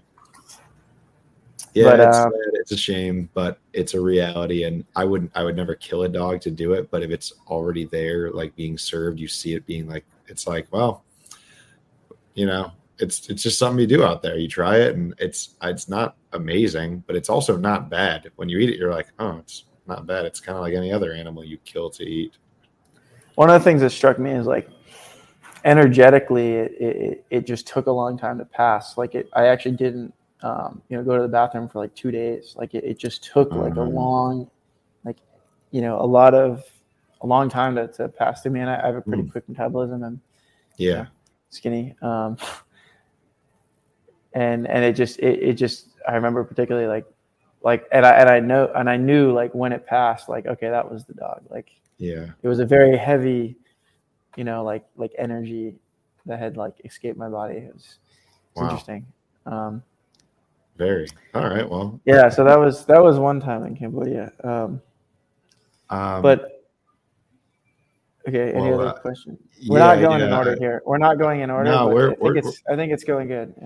Yeah. We're jumping around. We're tangenting because these tangents. I thought you were just going to answer craziest thing I ate was blank, but I like these tangents because that's where the best stories are. You know, like that story of meeting all those people. Those are the times I live for in other countries too, because they're so like raw and authentic. It's not like you can't buy that, you know what I mean? You can buy the person that takes you out for the charter boat ride, but you can't buy that moment of like saying hi to the fisherman and becoming like part of the community for the night. And then that led you to the chance at trying something crazy. Like that's the thing that I think a lot of people don't get. And I think it makes our sport and lifestyle so unique, because we've had so many of those weird things where you're like, yeah, you could go to that country, but you know, you're just not seeing it the same way as if you like really get brought in by paintball people, and then you're like extroverted and positive, and it just brings you into really cool situations. And it was funny that you mentioned you climbed the temple, because the first time I ever went to Tulum, I did that shit too, and you were not supposed to, but it was kind of like when in Rome, you know, you have to, like, this is Tulum, you're looking at, I want to see what's on top of it, right? And the last thing before we continue to the next part of your story is you've mentioned motos a few times. And I know when you say moto, you mean mopeds. These are not like Harleys or stuff like that. It's scooters, mopeds, but we always all get them in other places, especially Asia. And we generally make scooter gangs. And I got to figure out a way to make, like, record this and make it a button on here for when people mention it. But my button is going to be, did you crash that moped? Or something like that. And have you crashed any mopeds? No. I've like, I kind of grew up riding four-wheelers and stuff. So I've been really, you know, kind of fortunate and lucky and whatever else on the motos, you know, knock on wood. I've always had a good experience. This trip actually, there was one like sketchy move that I had. I saved the moto, but I just like, I was about to miss a turn, and my wife was on the back. So she saw it. She's like, hey, left here. And I was like, oh shit. So I slowed down. There was no one behind me. I looked, and I just, you know, I took the turn, but I took it a little wide, and there was a patch of mud. And, you know, when I hit it, like and she's on the back too. So there's another, you know, 125 pounds on them. She's like another 125 pounds. So I put my foot down and saved it. And it was fine. God. But like I had if my foot wasn't as strong, or if whatever the angle Or if was you were wrong. barefoot or something, you know. I always do shoes. I never. So one tip, I pretty much don't wear flip flops anytime I'm doing anything besides just like if 7-Eleven's there, I'll wear flip flops, go there. But anytime I'm on an adventure, I go shoes and like pretty good shoes. And my wife it's a joke because she always wants to be a girl in my flip flops or like nice shoes. Right? I'm like, no, like real shoes. Like we're in the shit, like we're going on adventures. Why that is. Yeah, explain why it is that important. You're going to hike a mountain or like you never know what's going to happen. Actually, like if you're going out for the day, you're on your moto, and you're going to go to this waterfall. Like you're probably going to do some hiking. There might be a dog you have to like that's going to try to attack you. You got to kick it. Might have to save a moto. You're going to be walking. There might be glass in the ground. There's just so many reasons that you want to be prepared, especially like, and if you get caught with like fucking up your foot or getting injured over here, it's totally ruins your trip, and it's sketchy healthcare maybe, like whatever. There's a lot of reasons to not get hurt. Third world conditions, possibly hours away from the nearest any type of hospital. That whole thing, it's real deal. Countless reasons. So yeah, the moto's been good. I mean, and I've probably spent a lot of days on a moto. Mm-hmm. There's some future moto adventures that I want to do. I want to do a full Vietnam moto trip. I'd like to do that with you. Cool. Yeah. So if you buy it in the north and then sell it in the south, you actually make a few $100. So that sounds great. We could pay for the whole trip. So you pay for the whole trip doing it. How long would that be? Like how many? It's as long as short as you want. I mean, if you want to. No, I think it's probably. I wouldn't do it half-assed. No, I mean if if I want to do it slowly, right, and take my time. But I mean, if you went full, I actually don't know. I haven't done that much. It's probably like 20 hours. 20 hours. No, it's more than that. No, it's probably like 40, 50 hours. But on a moto, everything's slower, right? Yeah. Unless there's traffic. That's your advantage on the moto when there's traffic. You're faster than cars, but otherwise you're slower than the cars. I'm trying to calculate this because if I do my rough average of hours I've driven to crashes, and this is a 50-hour trip, I'll probably crash like 5 times throughout that trip. Oh man. Yeah, real deal. I got a Buckley story that I'm not going to tell on air, but you're getting overly burned Gringo story. That reminded me of Buckley in Mexico. That specific Gringo moment, I call that Buckleying it. Like when you're out on vacation and you become a straight lobster and it ruins the next several days. Buckleying it. Yeah. But anyways. All right, so I guess beyond that, we went to Vang Vieng. The highlight there was doing the paragliding, paramotoring. So it's like you have the parachute over you, you're in the little cart with the big fan behind it. You're parachuting with a fan. That was really, really cool. Got to see all the really beautiful mountains there. Vang Vieng's a really beautiful place. It's close to the capital, and there's a lot of like traffic, vacation traffic there. So it's a little sketchy. I actually got some money stolen from me. Got Gringo. That's Gringo. Yeah. So finish the one story, and then we're going to get to this Gringo. But yeah, you sent a picture in the group chat when you were doing the paragliding thing. It looked fucking sweet. And did you make that extra special in a certain way? I mean, I just brought a beer up and drank beer on top of the thing, a little roadie.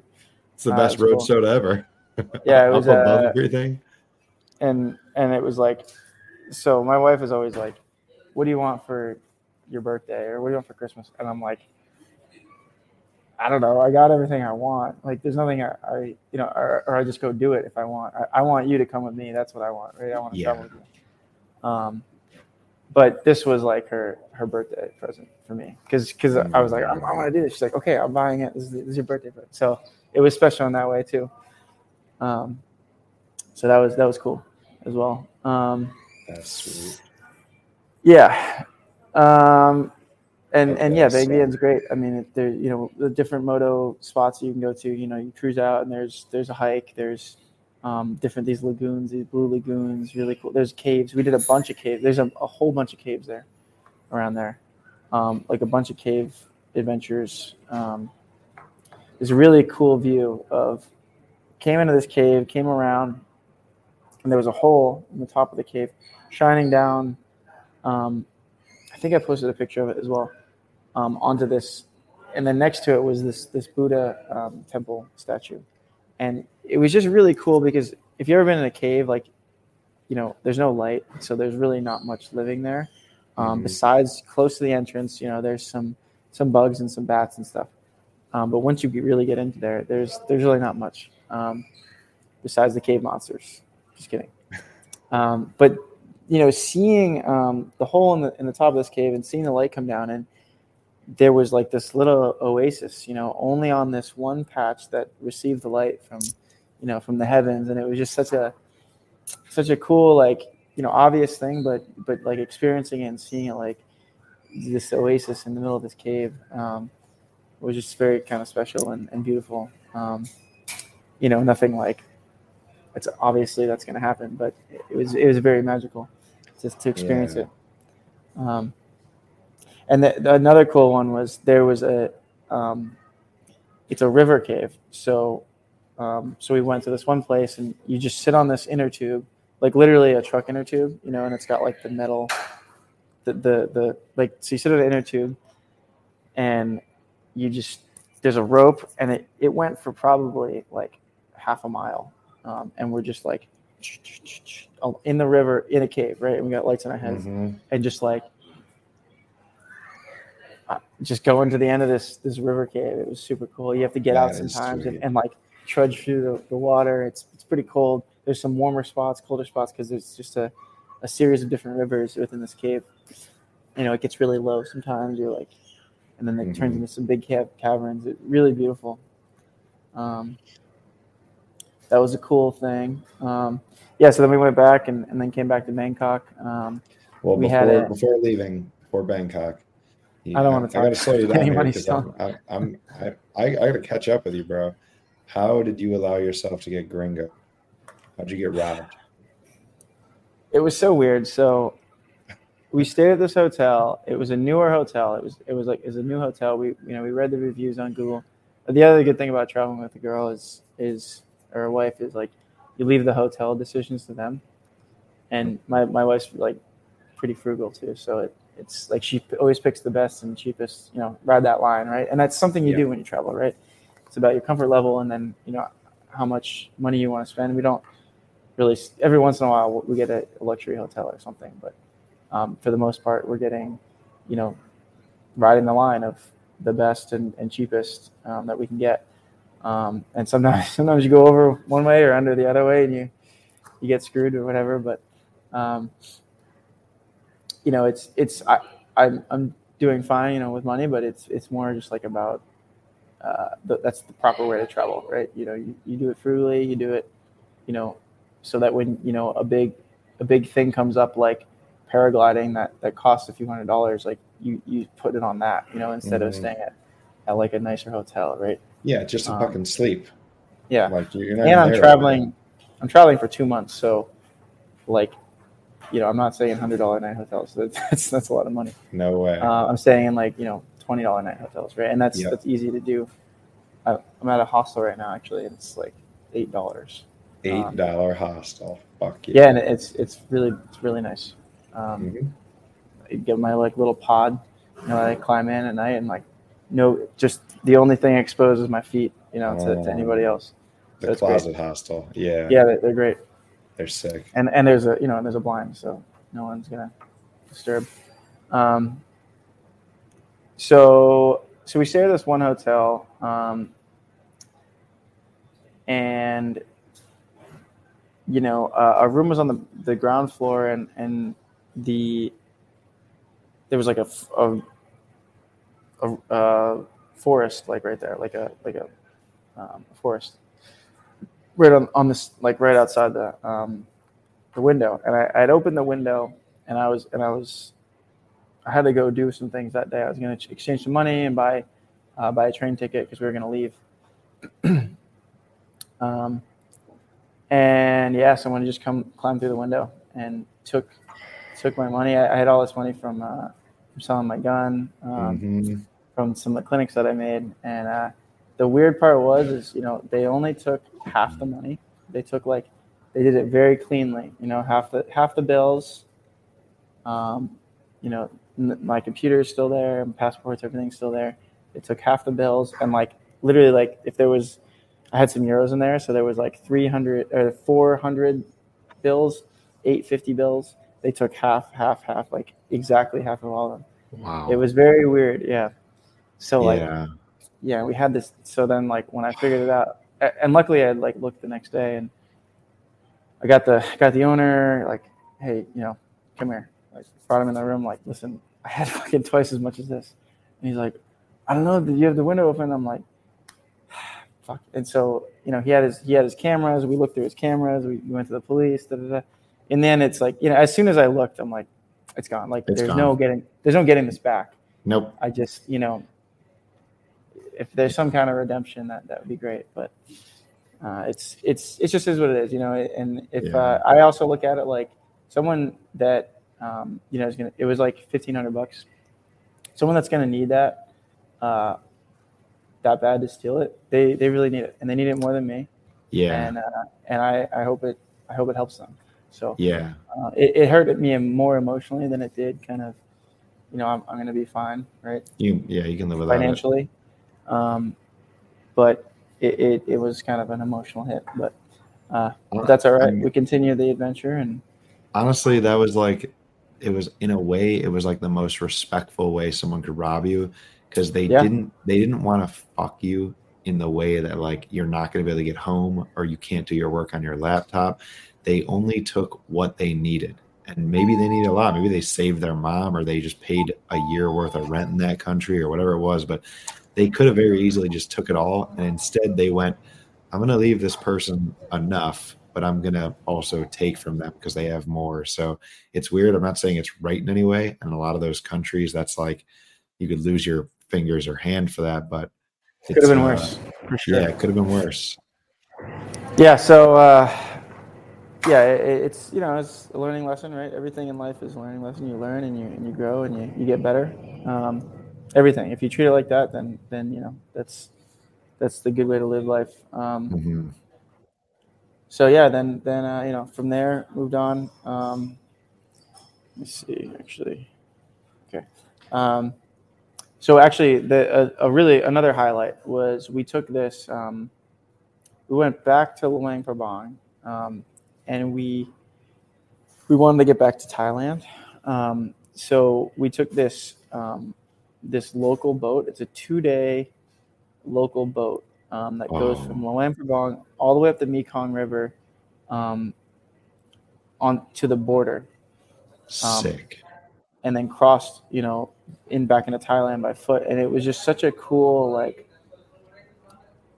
was just such a, you think 2 days on a boat, it was not luxurious and it was not no easy, but it was just so rewarding to kind of be there and experience it, and see that we saw so many buffalo. On this the is waters. Not a cruise boat either, by the way, is it? A local boat, this is fucking. They were car seats. They were from old cars that they attached to the boat. So it was it wasn't.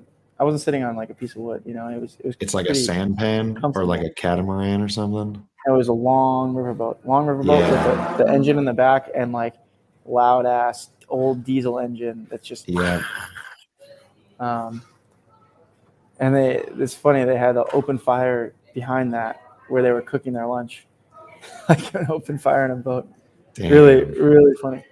I think I have pictures of that too on my Instagram. I'd like to see that. That's how I'm only can picture. It's like those scenes in Apocalypse Now where they're going up that river through Cambodia. That's kind of what I'm picturing you're doing. It's the heartland. You're in the jungle all around you, just in this river. For sure. There was definitely large stretches where it was just, there was no villages near there, and it was just full on jungle. There's not a whole lot of wild animals there and birds, because actually Laos is a lot of people don't know this. It's the most bombed country in the world. The United States, particularly, it bombed and used Agent Orange on it. Only like what's this, 40, 50 years ago. Yeah. During the Vietnam War. Terrible. Because a lot of the Viet Cong, were coming into Cambodia and Laos and coming through to go to the south, Mhm. and that was a lot of their trails. Yep. And I've also so the United States like bombed the hell out of it, and I've heard a lot of hasn't those. recovered. I've heard and a the lot same of in those areas Cambodia. are they're also kind of desolate from animals, and you won't really see people in them because there's still like countless tens of thousands of landmines from the Vietnam War just hidden everywhere that you can't even find them all. So it's just kind of like, stay where you know. Yeah, That's fucking there's a lot of crazy. places in northern northern Cambodia that are like that too, where like you just don't go that way because it's either Khmer Rouge is still actually active in some places, or there's landmines that are still unexploded, and for sure, like I mean, there was we saw a good amount of animals in Laos, but not as many as there should have been for being like up the Mekong, like in bumfuck, right? Like there was this place has still suffering from the chemicals that the United States government put on the land there and totally fucked over the land for the sake of democracy, right, or whatever, right? I mean the for Vietnam War is what it was for. yeah, and then the opium trade as well. I mean the Vietnam War was a very not supported war and everything. Anyways, so you see, it's also very interesting traveling because you see firsthand the results of what money and greed does, and also like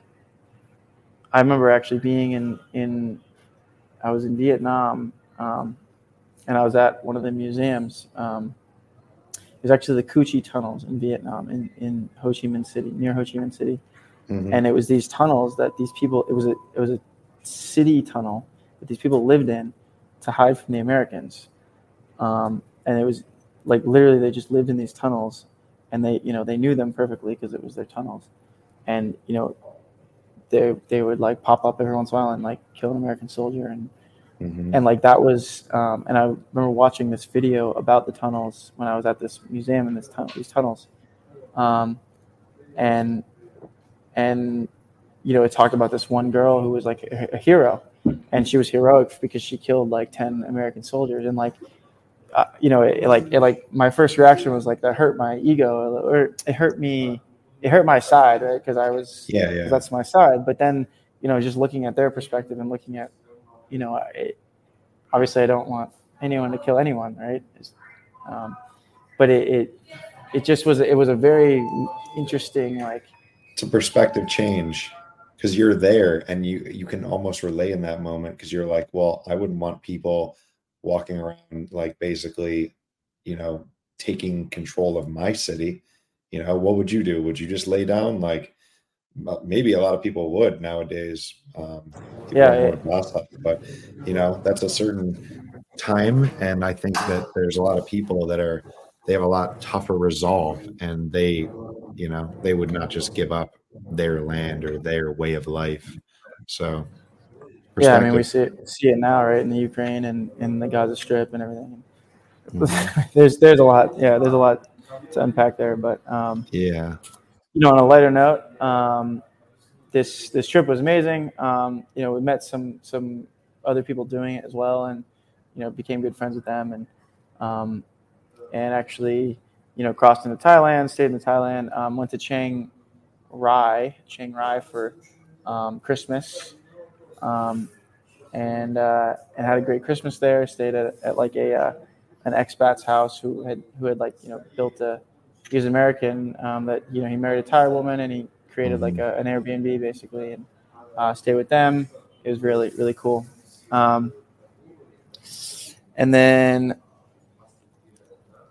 let's see. from there, flew back to Bangkok and for New Year's, we went to Neon. So Neon is this 3-day music festival in Bangkok, and it's like electronic music, which I've been introduced to that whole scene through my good friend Joe Barrett. I don't know if you know him. I hear he's pretty cool, and he likes electronic. Yeah.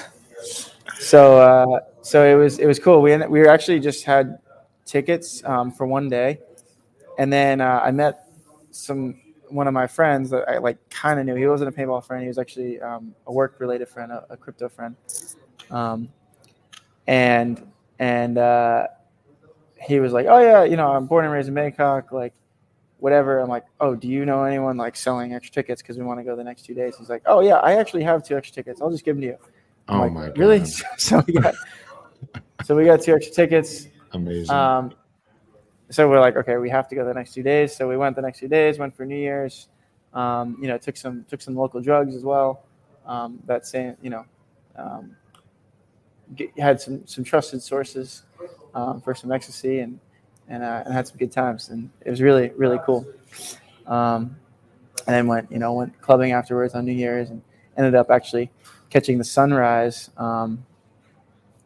At the club. It's funny. At the club, the club is exiting at 4 or 5 a.m. Met some other random American dude, and he's like, "Oh, come over! I got a cool spot. We can, I got a rooftop pool spot." Like, so we had a whole group of us go over to the rooftop pool. Ended up hanging out with him for a while, and I'm actually meeting him tonight. He's coming here. So then I went to Malaysia. Sweet. He's actually coming here and going to hang out with me for the next few days, and I'm going to show him how to scuba dive and stuff because he's never scuba dove. So he's kind of like, "You're the only person I've ever done this for, Joe." Mm-hmm. So I'm going to just teach him the ropes. He's going to still go. He's not going with me. He's going with, the instructor. But I'm not a dive instructor, but I'm very experienced. I'm going to give him the 10-cent, tour, Mm-hmm. show him how to do it and everything, and then he's going to go off on his own. I'll do my own dive because it's like you don't dive with for me to dive with him for the first time is like going skiing with him for the first time. It's like not fun. Yeah. Like He'll be on the bunny or hill playing all the time. or like playing paintball with him for like it's just not. Yeah. Playing paintball is a little different if you're playing like a big game or something. Yeah. But it's like, I want to go fast and he's got to go slow kind of thing. Mm-hmm. On the bunny hill. So anyways, we did. So that was New Year's, and then from New Year's, let's see. I feel like I remember seeing you at some kind of like you? outstanding nightclub. I don't know if that was New Year's or a different time, but it seemed like you were at some a lot kind of in like Bangkok. I went to a lot of nightclubs in Bangkok. with like, and there's a lot of local friends that take me out there. Lynn being one of them, and some others. and that's paintball related, right? Like that's because a lot of the people in paintball over in Asia are very wealthy. It's quite a difference over there. If you're playing paintball, it's a luxury sport. So like it seems like this sport brought you some pretty sweet networks over there that just hooked you up with like, times out, like a night out that normally guys like me and you are not gonna afford, or we're like blowing way, way more than we would ever want to. Right. Yeah. It's actually like an interesting thing about paintball. There's 2 really cool points that I want to make. Is one, like, we're professional athletes, in our sport, and obviously it's a very small sport. So like, that allows us to kind of come to Cambodia or Thailand and like go stay at a hostel and like still have a great time without being, like if Michael Jordan went there. Michael Jordan wanted to do that. It wouldn't happen, right? Yeah. So, and I honestly would not want to be, on that level of fame or, Messi or whatever. Ronaldo, like, he's got amazing skill, totally different sport, right? So it's a very, unique thing in that regard. And then the other thing about, paintball is expensive, right? Even in the US. But when you come over to, some of these other countries, like the demographic who's playing paintball, has extra income to spend. And so, and that ranges, right. But, middle class, like, in the U.S. is much bigger than it is in a lot of other countries. So you get upper middle and top middle is a lot of your network when you're coming over to these countries. So that means nicer dinners and kind of people taking you out and stuff. And it ends up for being a very unique experience, right? Where I don't go to the steakhouse very often, except when we win on Dynasty, basically is the only time in the United States. But when I'm abroad, when I go to Mexico, it's every time, right? So it's cool. In that regard. So from Bangkok, let's see, what did I do? I flew to KL, Kuala Lumpur, which is the capital of Malaysia. I spent the night there because there was some friends that I haven't seen. The same, again, like COVID, I haven't been to Asia for a long time. So there's just people that I wanted to reconnect with. So Kevin Wong and Nick Wong, they're brothers. They're awesome. And then Eddie Ayoff from Actioneers. I used to play on Actioneers. That was my first ever Asian team, actually. And, I've said this a lot, but shout out to Kevin, Kevo Wong. He's the first person that ever brought me over here. He didn't know me. He kind of heard from another person that I was kind of good at paintball. And, I wasn't pro. So there's no real, he had no kind of, proof that I knew what I was talking about or that, I could play good or anything like that. Right. Until you kind of prove yourself on the pro field, like, it's hard, right? To believe somebody or to have trust in them. And, he thought whatever he thought and he trusted me and brought me over for the first time. And, we actually won that first tournament in Dubai with the Actioneers. Yeah. So, just, I always thank him for that. And then his brother as well, like first time ever meeting him, we went on some crazy moto adventures, like actually motorcycle adventures. First time ever riding a motorcycle. I did it in Pattaya. Oh my God. It was crazy. It was crazy. The whole time I was like, this is awesome, but I cannot wait for this to be over. It was like a 24-hour rental. I'm like, I had a 750 Yamaha, like just, yeah. Anyways, just too much power for me. Yeah, you could easily die. I didn't go up riding motorbikes, right? I grew up riding four-wheelers, and snowmobiles, which is similar, but two wheels instead of four. Yeah. So then I came to KL to visit with them for just a night, and then I came here to Borneo. So when I arrived in Borneo, which is still Malaysia, but if you look at the map, guys, when you see Malaysia, there's mainland Malaysia that's on the peninsula, and then there's half of Borneo. So Malaysia's comprised of two separate, pieces of land. It's pretty unique. And I,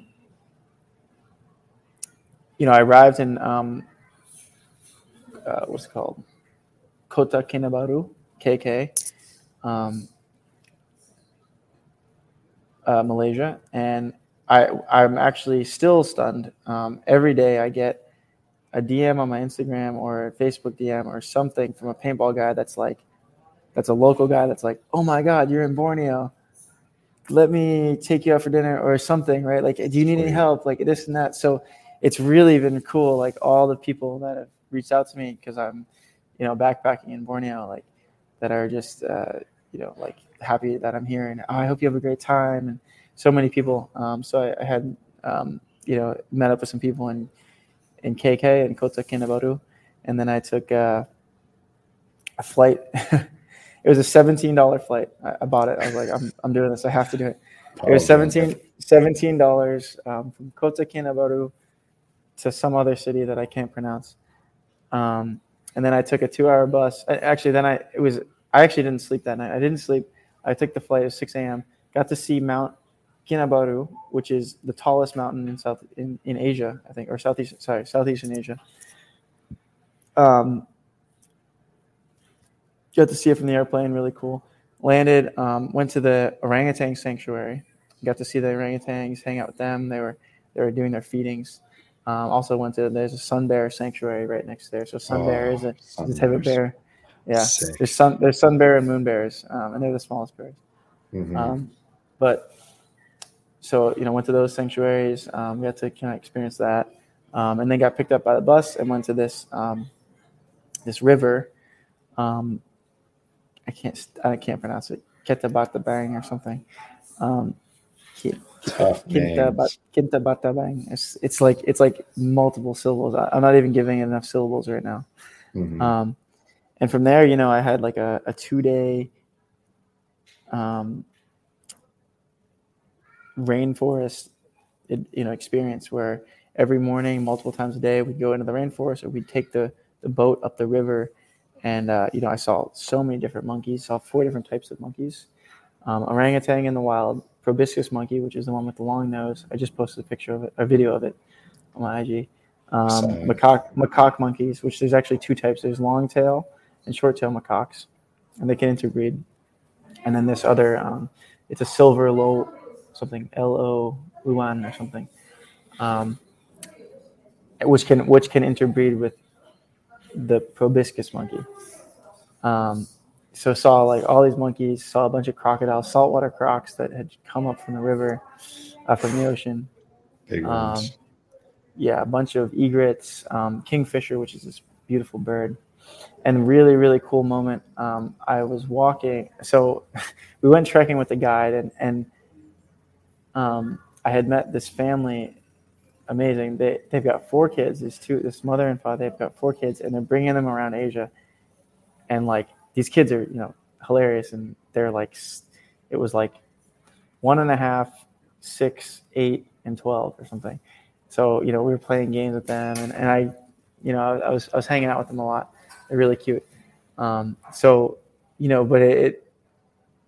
we went for a trekking thing, and kids, they can't keep quiet, or they're like constantly doing stuff. So it wasn't like a real trekking adventure for me, but it was still cool because I was hanging out with them. But so we got back, and I'm like, I'm gonna go by myself, right? And I know they're not gonna allow me to do it, so I'm gonna just do it and not tell anyone.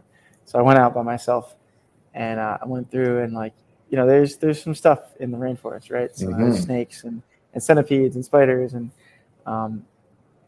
fucking tigers maybe. Shit like that. Some shit. And crocodiles. So I was very aware, right?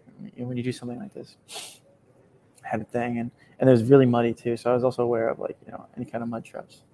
And I came out in this sunny spot with like a little canal river thing, and I'm just standing there for a little bit, and because I'm in the sun, the mosquitoes were going away, which was cool. So I was enjoying that because they were just fucking on me the whole time because it's the rainforest. So I was staying there for a bit. It was in the sun, and there was no mosquitoes. And I just saw these I was there for like a half hour, and I just saw these bubbles come around.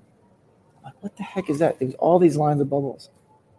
What the heck is that? And then all at the same time, like 6 or 7 otters pop their head up out of the water and are like playing around for a minute. And I'm like, I just froze. And it was one of those moments like, do I try and get a picture of it, or do I just enjoy it? Because I know it's not going to last. I'm like, I'm just going to enjoy this. So I just froze.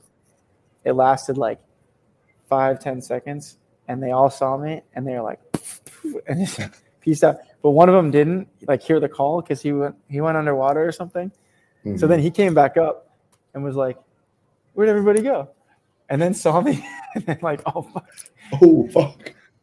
Yeah, it was cool. That is sweet, dude. That's a hell of a story. Man, those are like the exact ones I'm really looking for. Like, holy shit, super memorable moments. And that's a moment that's like, I'm not gonna forget, right?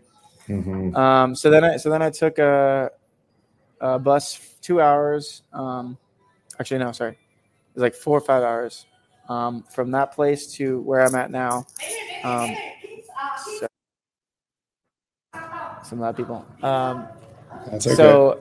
So now I'm. It was cool. I was the only Gringo on the bus. It was really cool. The only guy. Very very local bus. Do they speak English there, or is it a little too desolate? You find like 1 or 2 guys that can say a few words, and you kind of just figure it out. Like Semporna is the name, so you just keep repeating the name. Semporna. Yeah, okay, okay. How many hour? Yeah. Like, oh, yeah. 2 minutes. Like, I don't think it's 2 minutes. I think you're saying the wrong word. It's probably 2 hours.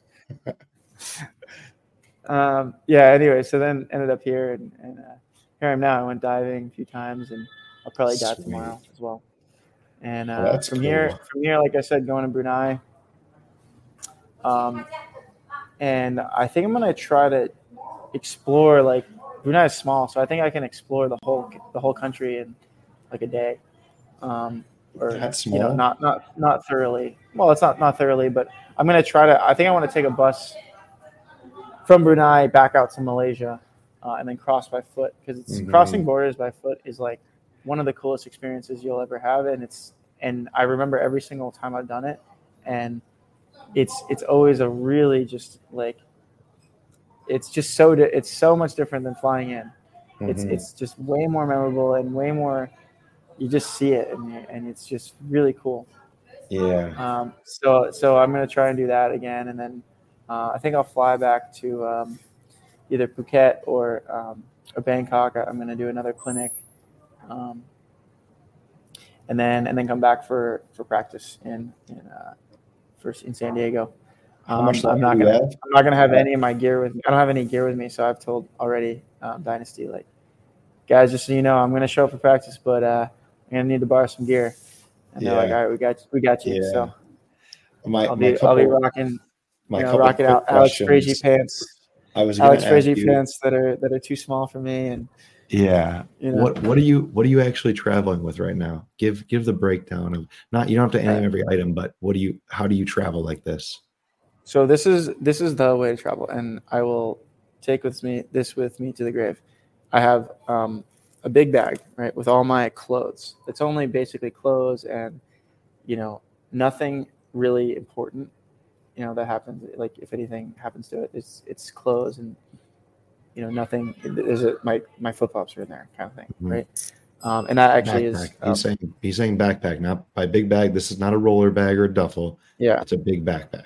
Yeah, so it's either a hiking bag, like a EMS or High Sierra backpack. I actually like hiking bag. I actually use the Pro DNA field bag, the waterproof one. It's not waterproof, but it's only not waterproof right where the zippers meet. That's the only place it's not waterproof. So if you submerge it will get wet in there. But yesterday I was in the rain walking through, like, all good, boop, boop, boop. And that bag I've now had for 2 years, and particularly is like my favorite bag. It opens up really big. You can fit a lot of stuff in it. That's the best. In fact, coming here, I carried on all my gear. So I brought all my gear minus my gun. I shipped my gun to Frye. He brought it for me. All my gear and all my clothes, and I fucking stuffed it in there, and it was literally could not fit another sock in there. It was totally full. And that bag is awesome. So and it's like, it's a great investment. If you're thinking of a bag, it's comparable to the like some of the other really expensive like hiking bags, but it's like half the price, and you're supporting paintball as well. And I was there on Infamous when we made them. Yeah. And so I got one of the first ones, and it's just meaningful. That bag is awesome. I don't know if you can link it or something, but it's just the field bag, right? There's the field. What's it called? The Infamous. I forget the name of it, but it is sweet. We get it. Shout out Infamous. Shout out Pro DNA. What else? And then I have just a regular backpack. I actually use Osprey, like a small backpack, that I put on the front. Yep. And that has my computer, my passport, everything important, right? So if I go to phone charger, or go to a hostel or whatever, or any place, right? My big bag comes off, and it can stay behind the desk, right? Or hey, can I leave this bag here, kind of thing, right? Or I can check it in somewhere, whatever. And then the main bag with the valuables, that's always with me, right? So that's a good tip. That is like I'll take this to the grave. That's the best way to do it. Mhm. Because you're like, again, if someone steals my bag with my clothes in it, it's kind of even a cool adventure, right? Like, oh, now I got to go buy some clothes. And it's Look it's not a big local, deal, yeah. right? Yeah. It's not like, I wouldn't want to lose this shirt, but if it happens, Whatever. it happens, right? Yeah. Passport, that's a different story, right? Mhm. That's 100%. a way different story. So that's how I always roll. And I've actually recently been, I've got a fanny pack now that's got that I've got my passport in and stuff. So I actually have this on too, like during the day when I'm walking around. If I trust where I'm at, Yeah. I'll leave my backpack, like my laptop here and stuff. And I'll just kind of have this fanny pack. I had a Hormesis one, but at the event at TXBL, people bought everything from me. Like literally, I sold Everything you're wearing, yeah. Except I'm keeping at least. I have three Hormesis shirts. I'm keeping these. Yeah. Everything else I'm selling.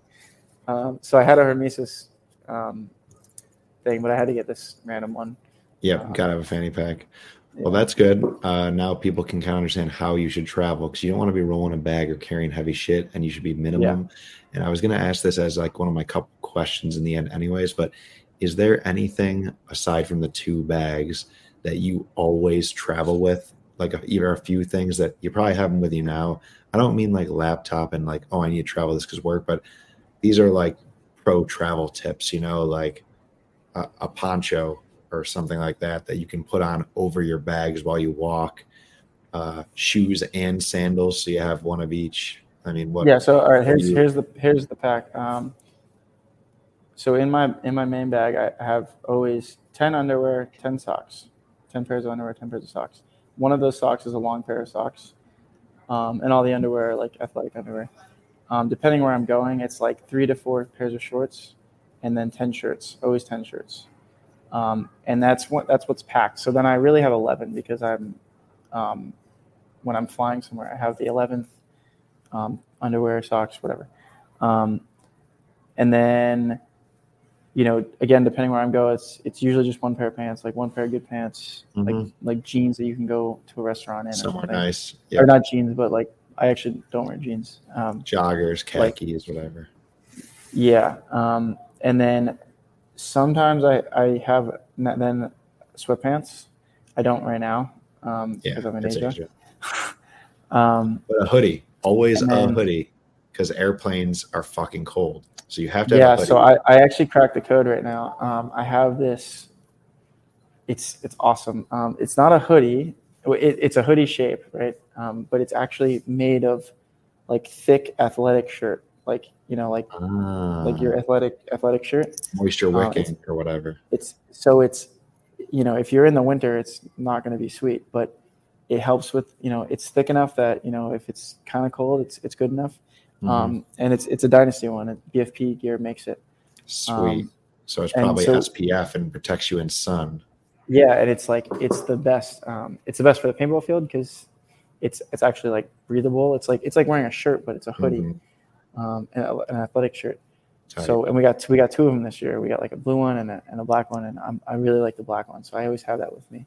And it's like soft, so I used it last night, like when I was sleeping under my head, like really nice. Yeah. So 10, 10, 10. Computer, phone, chargers, toothpaste. One thing I do is I ran out, but I always take the big tube of toothpaste and I just inject it. I butt them together, take my big tube, my small tube, and I butt them together and I squeeze it and then fill my small tube up. Trails. So I don't have to have I actually just bought toothpaste today because I ran out, but and I always do it non-fluoridated toothpaste. That's important. Do you travel with a lighter? I actually do have a lighter. I always do too. And I don't usually. I got my Brute sunscreen. This stuff is great. Yeah. I have a pen, marker. I got some Palo Santos. So the only reason I have the lighter is because I have some Palo Santos. Yeah. And it's a small piece of it.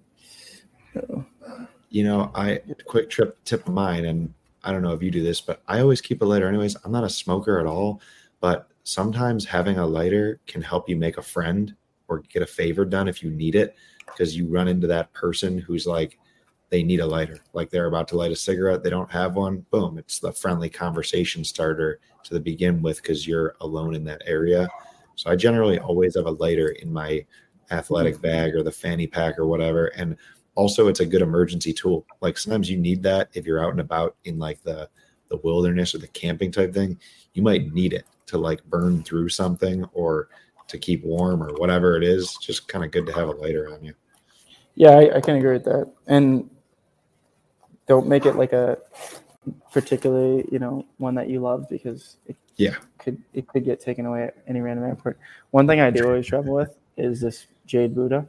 That's a good I bought always this. traveler. I bought this in Ho Chi Minh City, and I've just had it for like 10 years, and I just always have it with me.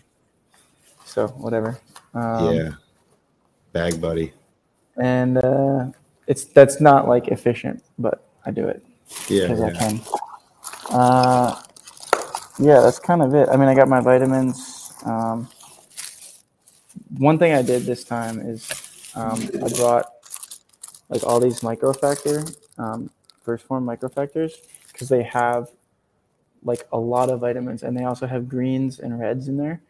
Because when you're in these all these countries, like if you're eating a lot of local food, it's hard to get kind of all the nutrients, and especially like you don't really want to be eating like salads, uncooked salads a lot, especially if you're out here, because it's just got different bacteria on that you're not used to. It's not good, it's not bad, it's just different, right? And that you might not be used to. So I always have either a green tablet, like either green powder or green tablet. You can buy those green tablets. But this time I have the micro factor from First Form. So this stuff is awesome. It also very smart. Yeah, keeping your nutrition up while you're there. Yeah, it also has probiotics, EFA, which is the oils, CoQ10, and then multivitamin. So this whole pack, I take one of these every day, which it's not like not the smallest thing to carry around, but it's it's health related. I do it. Keeps you feeling good. You want to feel good if you're going to be out all day adventuring. I got another cool one that I've been. This is microdosing of shrooms. Yeah, and this type of microdosing. Yeah. So I've been taking this every day too, and I feel just more happy. It's weird because I'm super happy anyways. But mood booster. So these guys, Nimbus, make a really nice pill. What is it? Amanita or something? No, it's psilocybin. No fucking way. Yeah. That is a company that makes actual psilocybin microdose pills. Yeah, they're awesome. You're gonna have to send me that link after. That's cool. Yeah, and it's got other lion's mane and stuff in there too. Yeah. Chaga, the normal ones for mood boost, but this is like lion's a full. mane, so if you eat ginger. a bunch of those, it would be more than a microdose. Like you could potentially today. You could probably try. Probably, yeah. If you took 10 of them, so yeah. It's probably they do make chocolates as well that are really good. Okay. I'm going to ask you about this later. That's super cool. And also, this is something I knew I'd be doing on my show, and hopefully we're breaking down the walls of taboo out there. If y'all don't know, a lot of successful people and athletes and everything microdose and take things like psilocybin because this shit is helpful. Like the government doesn't make this illegal because it's bad. It makes it illegal because it would help people do a lot better and not be sheep stuck in, the assembly line that is reality. It saved my life. I know it's done a lot of wonders for your life. It's countless people around me, and people at Google use it in think tanks. So yeah, give it a try. Let go of your bullshit. If you're taking prescription drugs, that's worse than any type of psychedelic. So that's all we have to really say about that. But something else I was going to ask, you always are very prepared in what you bring with you. I guess go ahead and finish if you have something to say. Well, just anyone can hit me up for this link. This guy's, sweet. I know him personally. He's a good guy, and he makes good products, and he's a small company, so we're helping him out, and he's hooked me up. So I always try and tell people like, yeah, I do this one. It's a good one. That's cool. And his chocolates are great too. Yeah, I know one of those guys as well. Like makes the most professional, perfectly dosed microdose chocolate bars. They look like Hershey bars in the individual squares. And yeah, if anyone needs to try this, if you're anxious or depressed and you want to like try to help yourself, I'll talk with you. I'll help you through it. You know what I mean? But get at me. Yeah, one of my really good friends actually. He's he had cancer as a kid, and he's now got one leg and one lung. They had to chop him off, and so you can imagine like the type of anxiety he has, and he went through chemo, and he's told me before like about the only time like he doesn't feel anxious, like because his body's always on high alert. Like he literally imagine having one leg, like picture that, and then one lung only, right? And then going through chemo, right? As a kid. So he's told me like the only time he ever feels, not high alert, high anxiety is when he is microdosing or taking or macrodosing. So I specifically gave him a whole bunch to, to help him out, and he is very thankful of that as well. Sure feels better. Well, that's very cool. I know too many people who have been prescribed by their bullshit doctors some Xanax or benzodiazepines, and I know people who have died from those things. So because of anxiety, that's what you're given by the people that are supposed to know. But anyways, I could talk about that one for hours. Thanks for doing something really cool for someone. And we're down to do it for more people, of course. But the next thing I was going to ask you was, beyond the stuff that you always bring, are you a guy where is there something that you always get in every country or spot?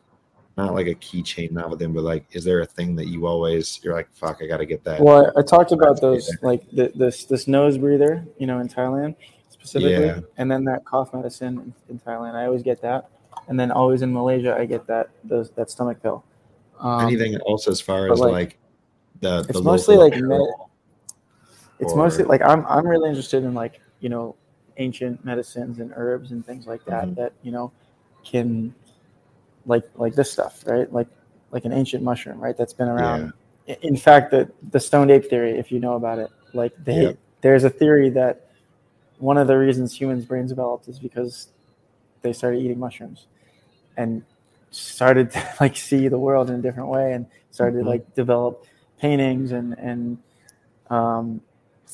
anyways, and language. But anyways, so kind of these ancient medicines and things that I'm more interested in that. Like I was talking today to a Chinese herbalist right downtown about bird's nests, which is this thing that a lot of people take in China. And it's literally sparrow bird nest that they make from their saliva. And it, it opens up circulation. So a lot of women take it for like, it makes the skin smoother and stuff. This is what he told me. I can't say personally that I know, but this is what they say. And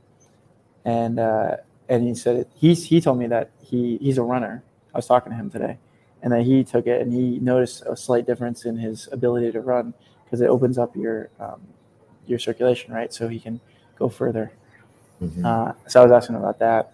So things like that. I mean, I'm more interested in like the local, craters. Another cool one that grows here, the crater plant.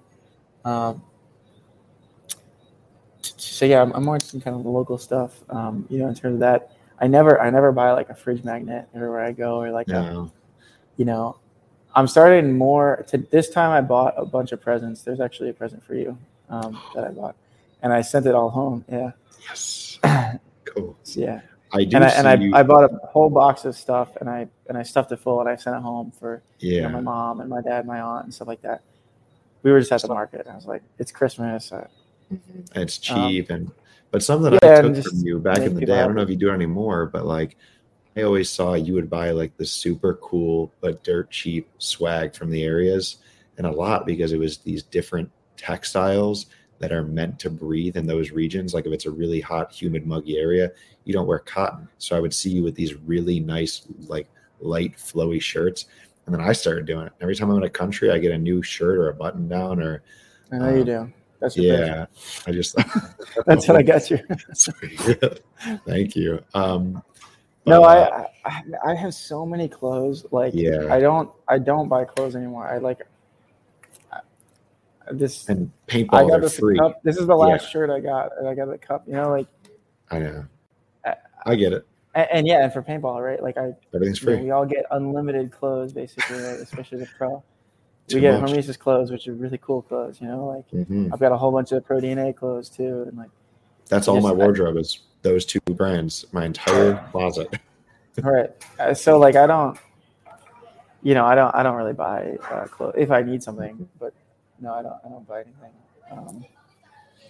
It's more about the experience. I mean, and I don't want to carry anything either. I'm very, True. very.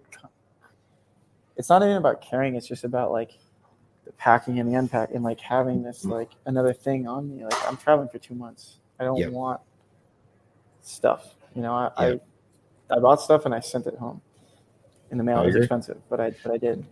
Well answered. Is there anything that you always do in each trip, like each new country? When I'm here, I got to do the, like for me, I'm always going to look for the very best beer from the local brewery. I do like to try whatever the local delicacy is. And now that you've gotten me into it, the last several times I've went anywhere, I'm going to scuba dive that spot, So do you have that thing? Yeah. I mean, every kind of country has its own local beer, right? So that's always cool. And it's usually basically like a Corona or a Bud Light. Like the local beer is usually like not particularly great. It's like the local Bud Light or the local Corona. Yeah. It's not like a amazing IPA or something. But the same thing. Local cuisine. I really do enjoy local cuisine anywhere I go. I'm a big eater. Yep. And yeah, scuba diving, if it's a particularly good spot to view nature in whatever capacity, whether that's under the water or over the water, I'm a big nature guy. So yeah, I always, I'm not like Bangkok is great. I had a great time there. I was like ready to get out of there because I want to go see nature. That's why I'm in Borneo, right? Borneo is actually really known for its biodiversity and being a massively, great place for nature to view nature. The proboscis monkey is the only this is the only place on earth you can see this monkey, right? So I mean, I was really close to it. Just having those experiences, those otters, like, that to me is just experiencing the nature. Yesterday too, I was floating with this big ass green turtle, like just sitting there. He was like hanging out, and I was hanging out. We were just looking at each other. I was 100 feet under the water. Yeah, just like looking at this thing, like, man, that's cool. Those moments are much. They're the moments, and those I don't buy things. I buy experiences, right? And yeah, I was gonna say I know that goes for me at home too. Like when I'm at home, I have like a very basic car, and not much stuff other than paintball stuff. Not much. Yeah, if you took away my paintball stuff, Could fit in your car. I got some rock climbing gear, some camping gear, and like a frisbee and like whatever else. I got some tools. I mean, I do like to work and do fix car. I particularly work on cars a lot.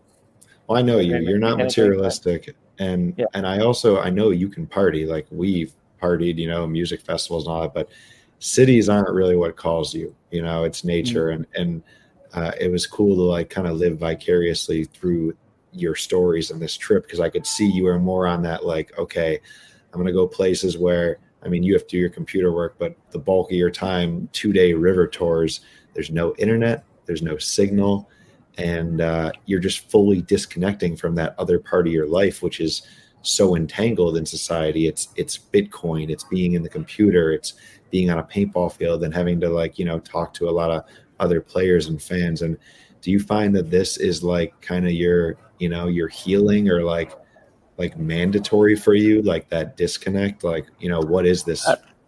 Yeah, absolutely. I, like every year I do this trip, right? I do this December to usually February, early December to end of January, like 2-month trip, whether it's South America, Asia, whatever else. And I've for the past lot of years, I've skipped Christmas. And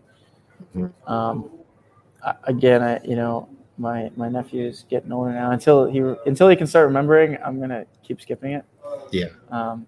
But you could see him any other day. It's just a Hallmark holiday, you could see him another day and make that his Christmas. But what's actually great about Christmas is like between Christmas, the week before and the week after New Year's is like nobody fucking works anyways. So that's really when I can do like because I run a company, right? I'm a founder of a company as well, and a pretty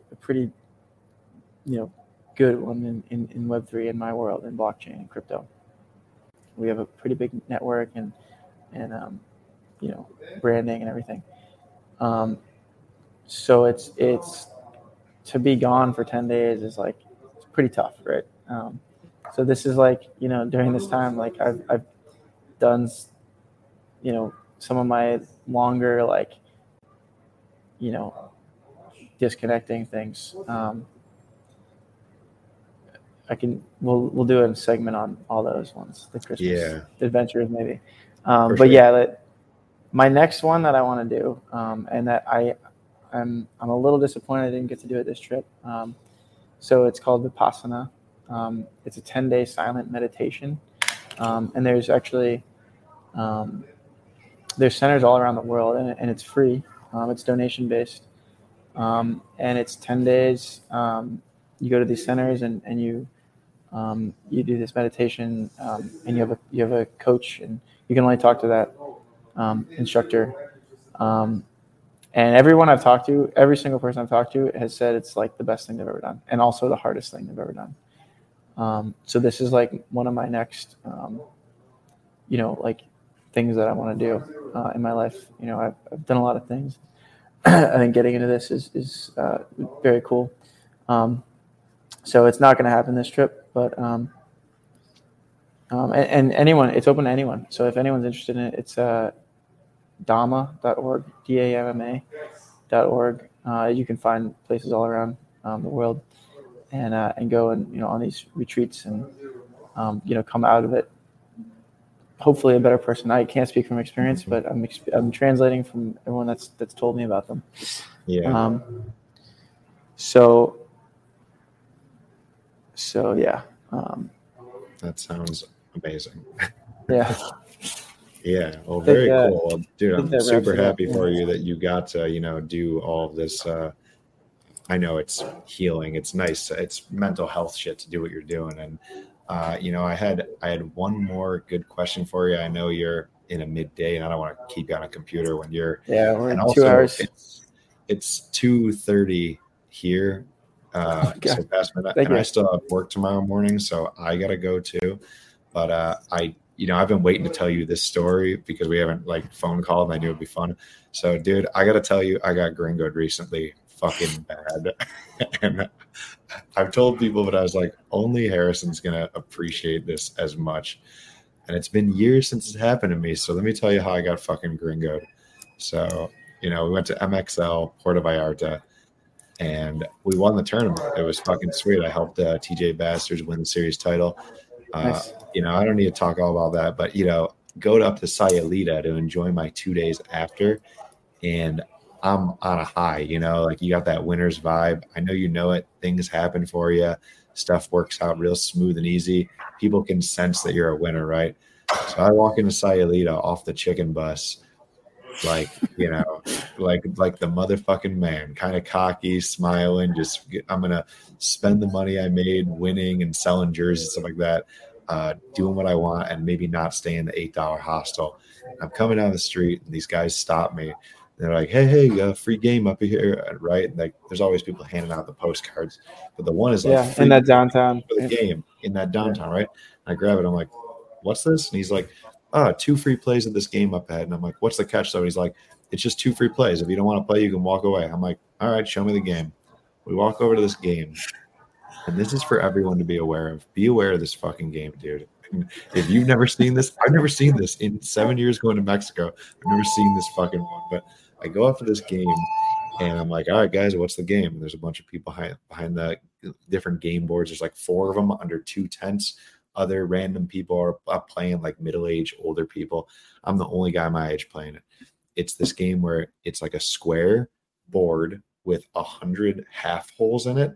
Each hole is labeled 1 through 6, and you have 8 dice, but instead of dice, they're marbles, right?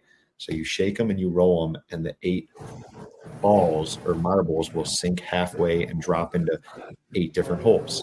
And you count the numbers, like, 1, 3, 4, 4, 4, 6, 3, whatever, and you add it up, and you don't get that number. Each number is equivalent to a different number that are written in this rectangular border around the board, right? And there's these bunch of really good, charismatic, fast-talking Mexican dudes running the game, like super smooth, acting like they're your friend, right? So I roll the first time, right? I have 2 free rolls, and the game is all you have to do is add up to over 100. So I roll the first one, and my number calculates, and that number is to like 50. All right, I got 50 of 100. Roll the next one, and it gives me 2 free rolls. So I roll one more, and it gives me nothing, and then another one, and it gives me another 15. So I'm at 65 out of 100.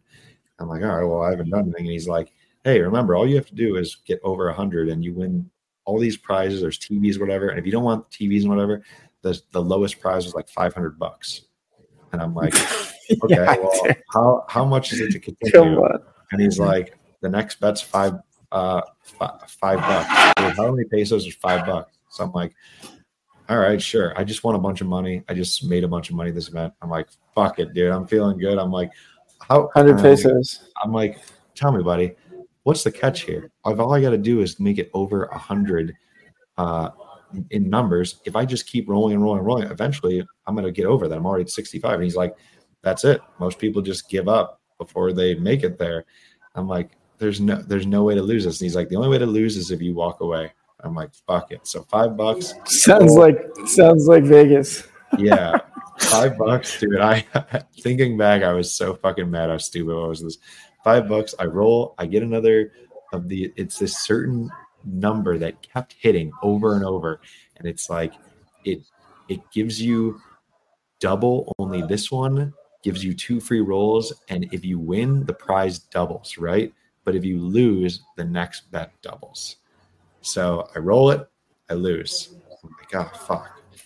The prize would have been $1,000 there, but now he's like, so I'm like, now the bet's $10, and he's like, yeah, it's just $10 for the next bet, 200 pesos. I'm like, done. At this point, I'm only at $15. I roll it, and for the next however many turns, I keep getting either double roll, and then the double rolls would either give me nothing, or they'd give me free roll, like a single free roll, or I would get this double bonus roll that would double the fucking prize, but also double the bet. So $10 goes to 20, 20 goes to 40, 40 goes to 80, 80 goes to 160. I'm at like 90 fucking points. I'm 10 points away, and the purse at this point is like 80,000 pesos. It's like it is no joke. The bet, I'm like, if I can just hit a fucking 10-pointer, I'm gonna make like $2,000 or something. Like at this point, I'm in the thousands, $2,000 or $3,000, and so I'm like, fuck it, I guess, whatever. And I roll again, and it gives me the fucking double up thing, the double bonus. So now if I bonus again, I can make a ton of money. But if I lose, the next bet is $320. And as soon as I hit past $50, he's like, okay, now I have to like take your card and like charge you, so that if you lose, they didn't tear when it was $5, $10, $20, whatever, but past 50, they're like, we got to charge you for each of these bets, or else, we could get nothing if you walk away, right? And I'm like, you know what? This is too much. I told myself when I was walking over, I was going to play 2 bets.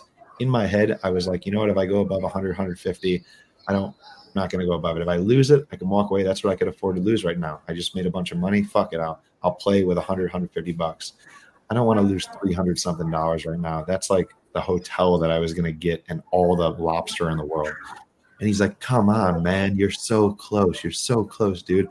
And I'm like, I'm good, dude. I'm ready to cut my loss. And then he's like, how about this? How about this? You win the money and you get the flat screen TV. I'm like, that I don't need that, dude. And he's like, how about this? You get 2 more rolls because I would only get 1 more roll with this bet. And they just know all these things to suck you in, right? I'm like, all right, 2 more rolls. I gotta get a 5 or a 10. I think I'm at 95 points, by the way, almost at 100. And I'm like, all right, fuck it. For 2 rolls, not 1, whatever. So I roll again, $320. The first one does the fucking double thing, right? He's like, it's okay. It's okay. You get another free roll and you get, even more prize. So I roll again. The next one gives me nothing. Gives me a single free roll. And I'm like, I'm getting mad. Now I'm getting mad at this dude because I'm like watching how quickly he counts and swipes them away. And I've already been telling him, stop swiping away so fast. Let me count 2. And I've been counting, and he's right. He's fast at counting, but he's not faking the numbers. The problem was he faked the numbers in those very first 2 rolls to get me to 50, 65. Everything since then has been accurate. And so eventually I'm like, I roll the last one and I'm like, I'm done. And I'm not, I just lost $320. I'm fucking walking away, bro. And he's like, you're so close, bro. Nobody gets to 95. And I'm like, dude, I get it, but I'm done. I should have walked away. And he's like doing everything he can to keep you there, right? Like he goes, listen. I was like, dude, I just want to enjoy the beach today. I've already lost a half hour of beach time doing this stupid fucking game. And the guy behind him opens up a backpack full of money, like American dollars and pesos and like bricks. He's like, people really win, bro. That's why I have all this money. And I'm like, yeah, I'm going to the beach. And he's like, I'll tell you what. And he writes down my score. And he's like, you come back later this evening, I'll still have your score. You can resume where you are, bro. And I'm like, all right, cool, whatever. I walk away, leave. Go get a beer, sit on the beach. Before I even go in, I'm like, what the fuck just happened, dude? I never get Gringo this tired, dude. What happened? I Google the best I can for this game. I Google game with 8 marbles gambling game, and it brings up, dude, it goes Razzle. You could Google this when we're done with this. Razzle, a common known scam invented in Cuban casinos. It isn't a game. It's an actual scam. There's 0 way to fucking win this, and it tells me everything he did. It's like they give you sweet numbers off the back, and then after that, no comment. 95% of your rolls will keep hitting this double up roll to keep you enticed because you're thinking you're going to make so much. And the reason nobody ever hits it is most people blow their limit, like they gamble through their entire credit card allowance before they could get that last 5 or 10 points. So it's possible. It's like 0.1% possible to win, but you just can't afford to make it there. You would spend more to get there than you would win. So now I'm livid. I'm like, I want to go back and fucking beat the shit out of these guys because I should call them out and like tell everybody else who's up there at the moment, like, this is a scam. Don't keep playing. This is a scam. Because if you didn't know this game, you would think, it's gambling, but there's a way to win this gamble. But it's a fucking scam. And so I you get beat up $20 and sat there all day on my first beach day in Sayulita, like, God fucking damn it, dude. I just got Gringo. Harrison would be crying, laughing at me right now on this fucking beach. I just sat there drinking beer, looking at the sunset. No, I wouldn't have let you do it. I would have been like, Joe, no, we're not fucking doing it. Yeah, dude.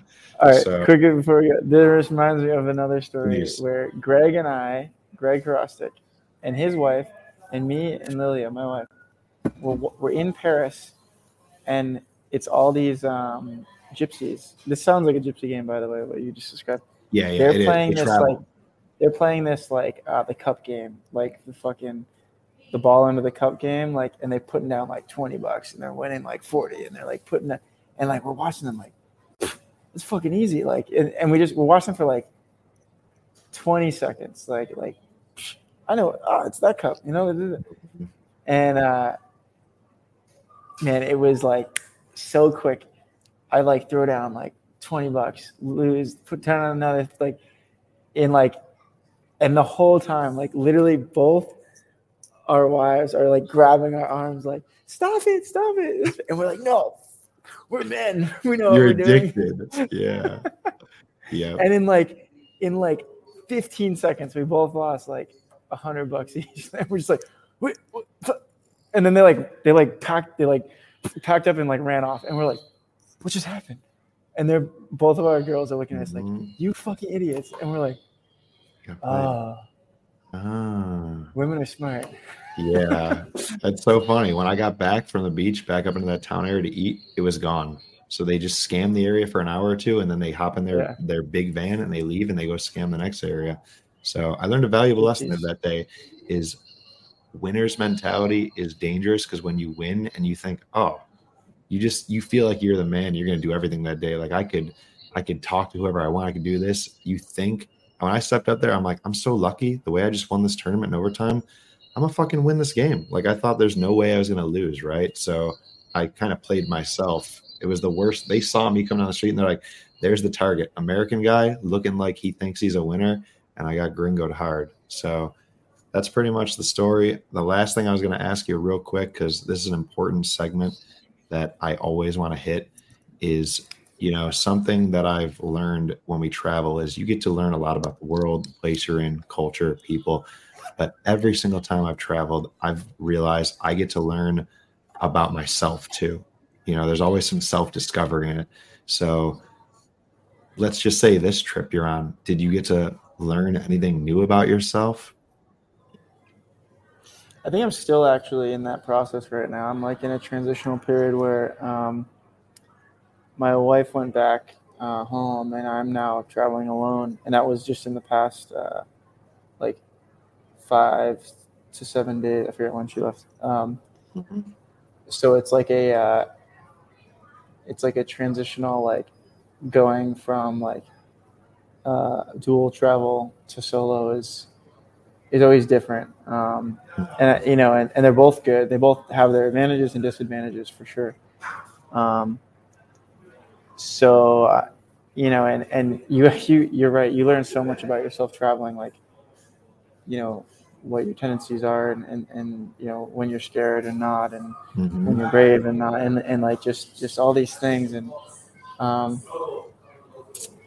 this trip, has been really, really fun and really like packed with action and adventure and fun. And it's really it makes the low times like seem way lower, because like today I didn't do much. I actually was working most of the day, and now I'm talking with you. And it was kind of like a low day, and I didn't like go scuba diving or hike a mountain or like fucking go to a waterfall or something crazy cool, Yeah. or see proboscis monkey. So like, it's just about like having evenness during that time, because and it could be just extrapolated out in life where there's good times and bad times in life, and there's busy times and there's boring times and fun times. And, I guess it's not one like thing that I learned, but it's just more experience on it, and kind of learning better ways and more tools to get over. When you called me this morning, I had just gotten off like an hour-long meditation, which is just a tool to help yourself, or most people find it's helpful to do meditations. So yeah, the one I was doing particularly was called Apasana, Apasana.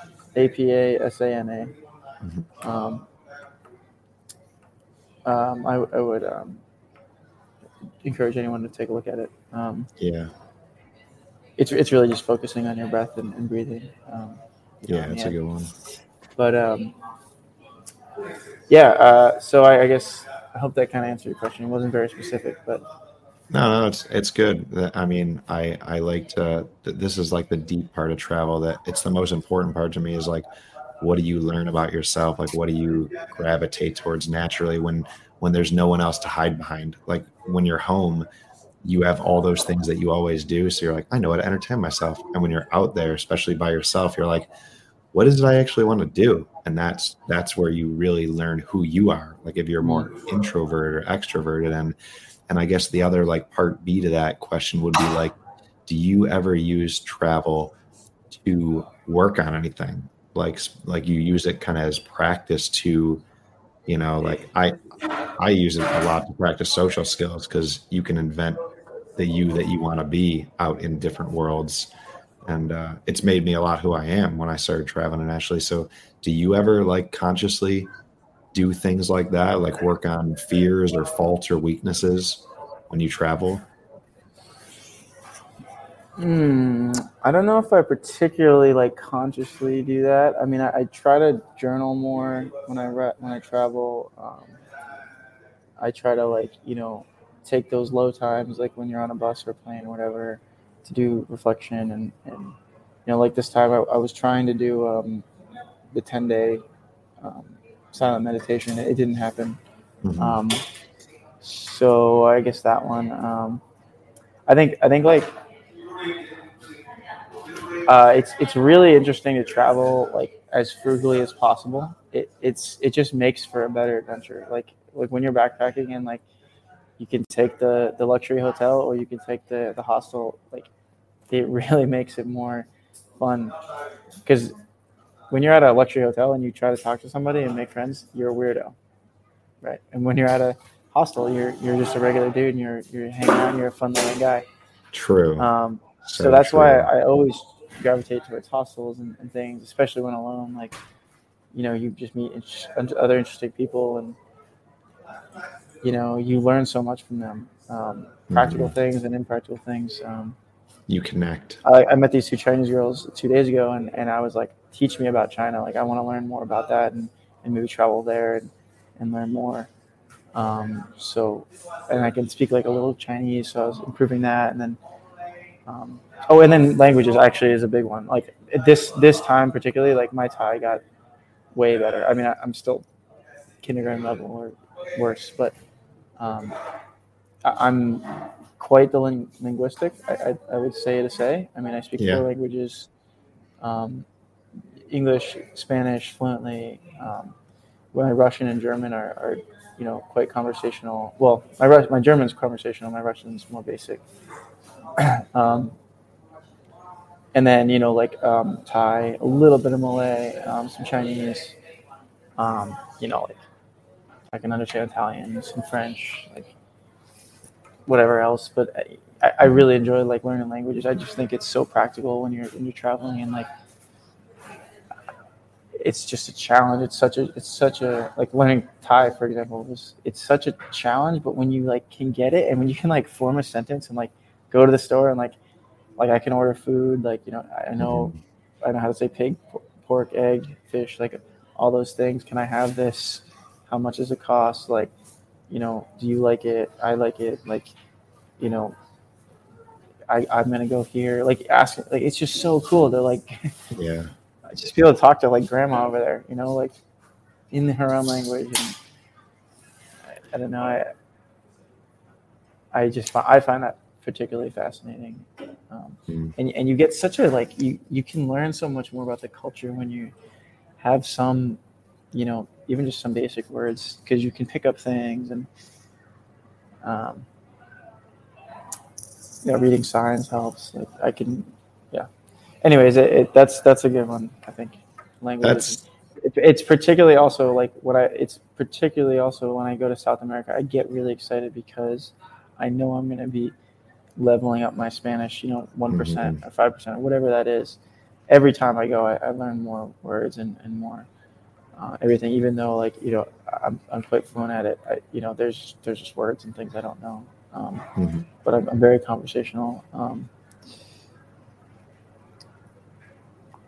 So, and I really think like language is such an important facet of life, and particularly like such an amazing gift you can give somebody is to teach them a language. which is why if I ever do have kids, I plan to actually only speak Spanish to my child. If I did have a child, which is still That'd undetermined. be cool. Yeah. Yeah, that would be my plan. And to my my nephew, I only speak Spanish to him. I don't think it's gonna stick. I don't see him enough, but we'll see. You'll And, have a kid if it's a few someday. words, Yeah, you'll speak Spanish. Lily will speak Russian. The kid will be unbelievably smart way earlier than we all. He'll develop quicker. But yeah, that is cool. I like that you said that because I felt like I was always out there looking for ways to like work on like character traits, and I see you out there working on like these like life skill accolades. Like, oh, I'm here. I may as well learn the language. And that's something that that's what I see you trying to do to like build into yourself. And yeah, it's fucking sweet. It's very interesting. cool. Thank you. Is this Paintball Passport have an Instagram? It does. Okay, cool. It's All right, just I'll get on Paintball that. Passport. Cool. I love it. I love the name. I love all that. And I think next time let's get into actually like how using paintball as a tool can get you into these places, because it's easy to look back now and say like, oh yeah, like for me, like, oh, I got a clinic in Borneo this weekend, like that was very easy to make, right? But when I before I was on pro teams and stuff, like that was a very difficult thing for me to do, and it took a lot of networking and putting my own dime out there. And my first time to Mexico, I paid for everything, right? And I've been for the past 6 years invited back every single event, right? And getting paid to go. Just because the first time I went, I paid for everything. We won. I played good. And now literally that one time investment has paid for, 6, maybe even 7 years of going to Mexico 5 times a year, right? Yep. And getting paid for it, right? So, putting yourself out, we'll get into that. Yeah, but I think that'd be a really good topic. And I think like particularly you and myself and like, can really speak on that, because we did not have the silver spoon of getting on a pro team really early and having, that clout and everything. I mean, it was a lot of grinding. Those are episodes that are coming. There's Cool. a lot of tension behind this podcast. One is to share people's favorite travel stories. One is to like catch up with current events when people just went to a new place, Colombia, their first time. I'm calling them. And then the other thing, I wasn't going to sign you up for a new project without your permission, but a lot of times I call you, your travel hacks, tips, and advice aren't just going to be for that place or for the travel itself, but me and you were going to discuss, we're trying to inspire other paintballers to hopefully pursue pro ball to get this life that we live, but we also want to help them do it. So we're going to like basically share all and give like the way that we got started, how we got there. And I'm going to be a network. Like I'm going to tell people, DM the Paintball Passport page, and maybe I can connect you. Maybe I know a team that's like, yeah, you want to bring a D3 player with you as the pro, because we've done that too. We've brought the Todd Boyers and the random people with us. So this whole project it's another way that I've been thinking about giving back, and we're going to get more people out there in the world playing these fucking sweet bucket list events and having stories like the ones you just shared. I love that. I'm actually really proud of what I did with the Droogs, the Frankfurt Droogs. When I got on the team 4 or 5 years ago, maybe 3 or 4 years ago, I was speaking to the owner, and he's like, hey, we can have like, I don't care, I'll help manage, infinite teams. There's not sponsorship, but, we can have more teams. And I just made a few posts like, anybody that wants to come play in Europe, if you suck, if you're D10 or if you're pro, like approach me and we'll place you on a team. And it really evolved into like a big family. We had like 6 or 7 teams over there, and most of them were, Americans coming over, and their first time ever playing in Europe, was I'm very proud and I mean, the team wasn't. We didn't win a whole lot of events and stuff, but just to be able to give those opportunities, like, to people that had no network and no ability to, Yes. maybe they had financial ability, but no like networking ability to go over and like play a tournament with a German team. Like, that's fucking cool, right? I remember And my when you first did time that. going to Europe was I took a lot of networking. Yeah. Oh, I remember when you did that, and that was very just cool and genuine to be like, hey, reach out, we'll figure it out and just get you out there. And half of them were people that you didn't even know. You know what I mean? They were just people where Yeah. it's like, oh, it's another paintballer, so I know that they're part of my community, and doing stuff like that, like, shout out to Marcelo and Tyler for like making a community with the PTG thing and the Goat That's Club and all awesome. that. It's so great to make community, but like, I really liked that when you did that, it was like you didn't make a community, you just bridged parts of the community that are all far away from each other together. And I feel like that's kind of what I want to do with this is like paintball is a big sport, but it's also small. It's small enough that you can meet almost everybody in it. And then it's big enough that you can use those networks to be like, well, now I know so and so. So when I go over there, if I can't afford the hotels, at least I can couch surf in Berlin or Australia or whatever. And we've done all that too. Like, this has done so much for giving us an easier way to travel and see the world and making it affordable and possible. And I feel like we can make this, like, not, once again, not make it, but we can be the bridge that connects all the people in our sweet sport community and kind of makes them all realize, like, okay, cool, we're all on the same page. Like, yep, any one of you, thousands of people, you have a free pass at my couch. You know what I mean? Like, come Right. see our country, come try this event. So yeah, that's the intention. Yeah, I always thought I have thought about that before, like having an international event calendar where people can like post up like, I want to play this, and then here's my ranking, and then like a team saying, we need a guy. It's not sponsored. Here's the price. Like everyone's chipping in or whatever, or maybe it is sponsored. I always thought of like making some kind of calendar. It'd be pretty. I think it'd be pretty simple. If you want to do it, let's do it. Because I keep thinking about the same thing, like making a forum where people can post and see people that are like, I want to play this event. And then other teams go, oh, well, we only have 6. We could use 7, So if you want to kind of do that project, I'd be about that. I guess I'll say right here, as weird as this is, if anybody else thinks that's a sweet idea, when this goes up, then comment it. Like, let us know if that'd be something that you divisional players would be sweet. And we'll try to figure out a way to make something that can make this easier. Yeah, and if you have any tech knowledge that can help us build that, or if you're willing to volunteer time on aggregating dates together and managing dates and events and shit, that's where a lot of it comes in, but it can be super rewarding. But let's stop here, dude. It's almost 3 hours in. I gotta get some food. I have only eaten breakfast today. And it's now nighttime. So sweet. Well, oh man. Well, go enjoy the beautiful night in whatever epic particular strip of area you're in. I hope you have a great time. Borneo. I look forward to seeing when you get back. Probably playing against you in Vegas. But fuck yeah, dude. Much love. Thanks for coming on and sharing some stories. Yes, sir. Thanks for having me. It's a good outlet, and I'll be on again for sure. There's plenty to talk about. Yep. All right, cool. All right. Peace. Later.